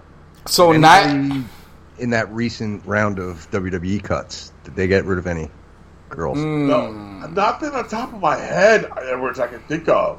Yeah, I can't think of any either. I mean, I know Angle was one of them. EC3, EY, they're all going to TNA. Luke and Gallows, it's been announced they're going to go to TNA. Impact. Mm-hmm. Yeah, they're going to. They also have a podcast where they supposedly have AEW talent already recorded or being recorded soon, so that should be interesting. Luke and Carl or Doc and Carl have a podcast where they interviewed AEW talent on their podcast, so that should be interesting. That should be interesting. Could it be FDR? Could it be Young Bucks? Could it be Kenny? Who knows? All right. So anyway, as far as Nyla Rose versus TBD, I don't necessarily think we need to pick it because we don't know who it is. So how do you pick a match? And I don't think we have a really good, obvious choice for who it could be. So we'll move on. And I'm just going to say is we don't know what the order is because obviously last week we thought we did and it went out of order. So the next match that I have in the order that I'm looking at is Archer, Joey Janela, and I mean, I think this is a clean sweep for Archer here. I think Archer's going to dominate. I think he's going to kick the shit out of Sonny Kiss too. Yeah, and my one caveat is I'll throw a bone is we need a snake promo. We need a snake promo. Either after the match, before the match. Yeah, all right. So we're all about Caesar. I don't care who, somebody, please. Now I find this next one kind of like a sleeper, interesting. Brody Lee, Stu Grayson, and Will Cabana versus SCU. And obviously, I'm guessing you're going to get all SCU because it's a 6-man. Yep. So you'll get Scorpio Sky, Frankie Kazarian, and Fallen Angel Christopher Daniels versus Brody Lee, Stu Grayson, Cole Cabana. Edward, you go first on this one. Your thoughts, little quick thoughts and a pick. Quick thoughts. It'll probably be. It'll be a decent match, although I'm not a Boom Boom fan. And I think SCU wins with Cabana turning on Brody Lee. Laughing and saying, "Ha, I got you." And then off they go on their one-on-one feud for the next month. So before White House picks, do you think that's kind of like lame? I think it's very lame, yes. But you think they're going to do it? All right. Yep. I thought that's where you were going. All right, White House. I got White House. Are you tracking this? I can track it. Yeah. Yeah, track it. I got New Order with Cabana winning. It's going to continue Colt's win as he lost so much. It embeds more into Brody Lee, that Colt figure that Colt's buying into, and I think you're going to see a heel Colt Cabana for the first time coming soon. Wow. Okay. Interesting. So I mean, just sitting here listening to you guys, and this is going to sound probably ridiculous, but I'm just going to throw it out there because I actually think it might actually would be cool and might work. I'm going to go with Brody, Stu, and Colt winning, but not because Colt sticks with the Dark Order. I think Scorpio is going to turn and join the Dark Order. Really? You shit on me a month ago when I even sniffed on Scorpion heel turn. Wow. No, wait, I shit on you for a Scorpion heel turn? Oh, yes, you did. Check the archives. I know, I got to check back. Did I shit on him that hard? Oh, Edwards, please, because you were there for it. He shit all over me on that one. Oh no, you're right. I did. I said that you wanted. I said that you wanted to turn everybody heel. Oh, fuck yeah, I agreed. Everybody fucking heel. I did say that. You're right. I did. All right. He's right. I can't. I got no defense. But fuck it. I was just sitting here like trying to think of something creative, and that's what I came up with. That's interesting. That is funny. I did bust your balls hard about it. Oh, you want to turn everybody heel? Oh, you did. Oh. Yeah, I did. You know what kind of turned me on it was what kind of made me think of it. I honestly, I did not think of that conversation at all. I would be lying to you if I said I did. I'm not going to lie to you. I remember most of what we talk about. Of course, I know, because you like to call me out on it. But wait, you got me thinking. Them putting Daniels... That is a very fucking good one, isn't it? No, but them putting... Somebody from SCU turn it. Them putting Daniels and Kazarian back together last week, I was like, wow, that's pretty cool. And I'm not saying I thought about it last week. I didn't. I'm just thinking about it here, like, when you guys were talking about Cabana, and Edward said he's not going to turn, I'm like, well, maybe he won't. But what if Scorpio Sky did? Because they sold it the whole time like it was going to be Daniels. So now maybe it's Scorpio Sky. Kazarian. I don't know if it's going to work. Here's the thing. I think Scorpion or Kazarian. Right. Because True. Daniels already had a shot. True, but the reason I don't think of Frankie's because he kind of tags with both. I don't know. But here's the thing. I think it's good for that night. I don't know that it's great down the road. But they're not really doing anything with any. Oh yeah. But I like it, but I'm sticking with lame. They're gonna do the lame one. Yeah, he's like, I like it, but right. But what if you did? What if the way the industry's going, you could be 100% right. But what if you did something like that, and then he was Cody's next, like Scorpio was Cody's next challenger coming from the Dark Order or something? I mean, that might that could be good. Actually, anyway, I mean, I'm probably overthinking it, but I was just trying to be different. So we got Edwards has SCU winning, and then we got Dark Order winning, and then different reasons with the different caveat. Yes. So so mark it down. All right. Yep. The next match in the order, which I think this match is going to go last now that we don't have the title match. But you have FTR, Dax Harwood, Cash Wheeler with the Young Bucks, Matt and Nick Jackson versus Butcher and the Blade and the Lucha Brothers. 2/3 of Triangulo de la Muerte. Cero Miedo, Ray Phoenix, Pentagon Jr., 4-on-4. I'll be honest, I think that FTR and Bucks are going to lose, and that's going to cause a clash between them. White House, Edwards, either one, jump in. Yeah, I'm typing, so Edwards, if you can. Okay. I will. I'm agreeing with that exactly, and it's going to be just like almost the Cabana thing, but in reverse, kind of. You know what I'm saying? Yeah, sometimes where you get like the babyface team versus the heel team, and the heel team actually works better because the babyface team has the stronger feud. I think that's where we are in this. Right. If that makes any sense. Mm-hmm. Yep. White House? I actually agree on this one because one, I look at it as you got Lucha and Rey coming back. They need a win, but you also at the same time, I think they need a win to get them back on the swing of things. Butcher and Blade could use a win, but also to segue into how do you get FTR and the Bucks to the program? That's the perfect way. Is a mess up.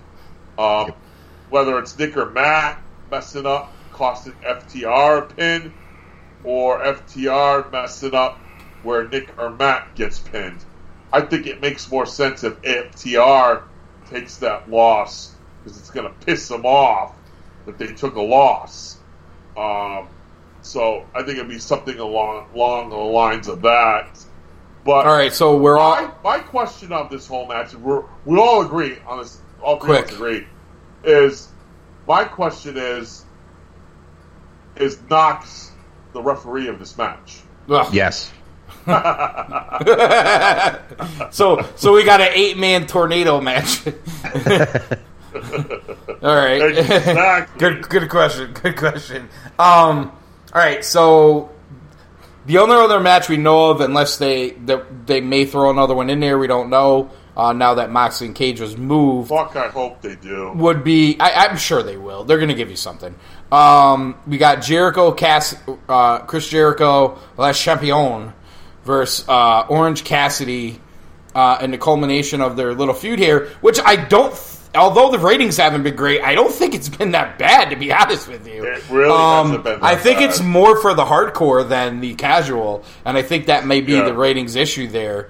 And maybe people aren't buying in to Orange being on Les Champions level, but I mean, I'll go quickly here as we have a few minutes. Sure. I'm gonna go with Jericho. White House, your thoughts?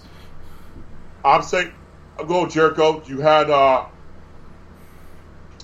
You had Hager, you had Ortiz and Santana, which we beat to a dead pulp tonight. Both of them, 3 of the 4 lost. I don't see all 4 members in 2 weeks losing. I don't. That simple logic is I'm looking at. So I got Jericho. There you go. Hollywood. I got Jericho winning, and Orange Cassidy actually wrestles the entire time. Wow, there you go. Yep. It's not going to take him long to get into it. Right. No broken glasses, no egging him on to get him into that. Well, that's so the only way I see a winner out of this, because week 1 we got a tie. We are both 4-1 because all 5 matches AC and I agreed on. The only match in night 2 that we differ on, well, AC and I were both the same. It's Edwards with SCU. all right. That's the only differ. Of Interesting. This card. So there's not a really lot of head to head. There's Not that I think predictability is a bad thing if everything's it's not. Because I think there's that we broke down little dynamics, little things that can happen. Yeah. And then assuming we get the confirmation that we do have a title match the following week, we'll pick it. Edwards, do we have you next week for a review? Yeah, if you want me, I'll be here. All right, cool. So we'll bring it back. We'll do it live again right after Fyter Fest Night 2. I think it was cool doing it live. Shout out to Conda and D. Smitty for coming through and listening for a little bit and engaging a little. That was great. Maybe we could get them. Maybe we could get them to call 1 or 2 of them to call in next week. That would be fun. And break it down with us. But happy 4th of July. Let's celebrate America. Yes. Blading for Truth. For your 4th, fellas. For Blading for Truth. For Mr. Whitehouse, I'm Daddy Cool AC. Whitehouse, hit him with it. Nighty night. Nighty night. Good night, everybody.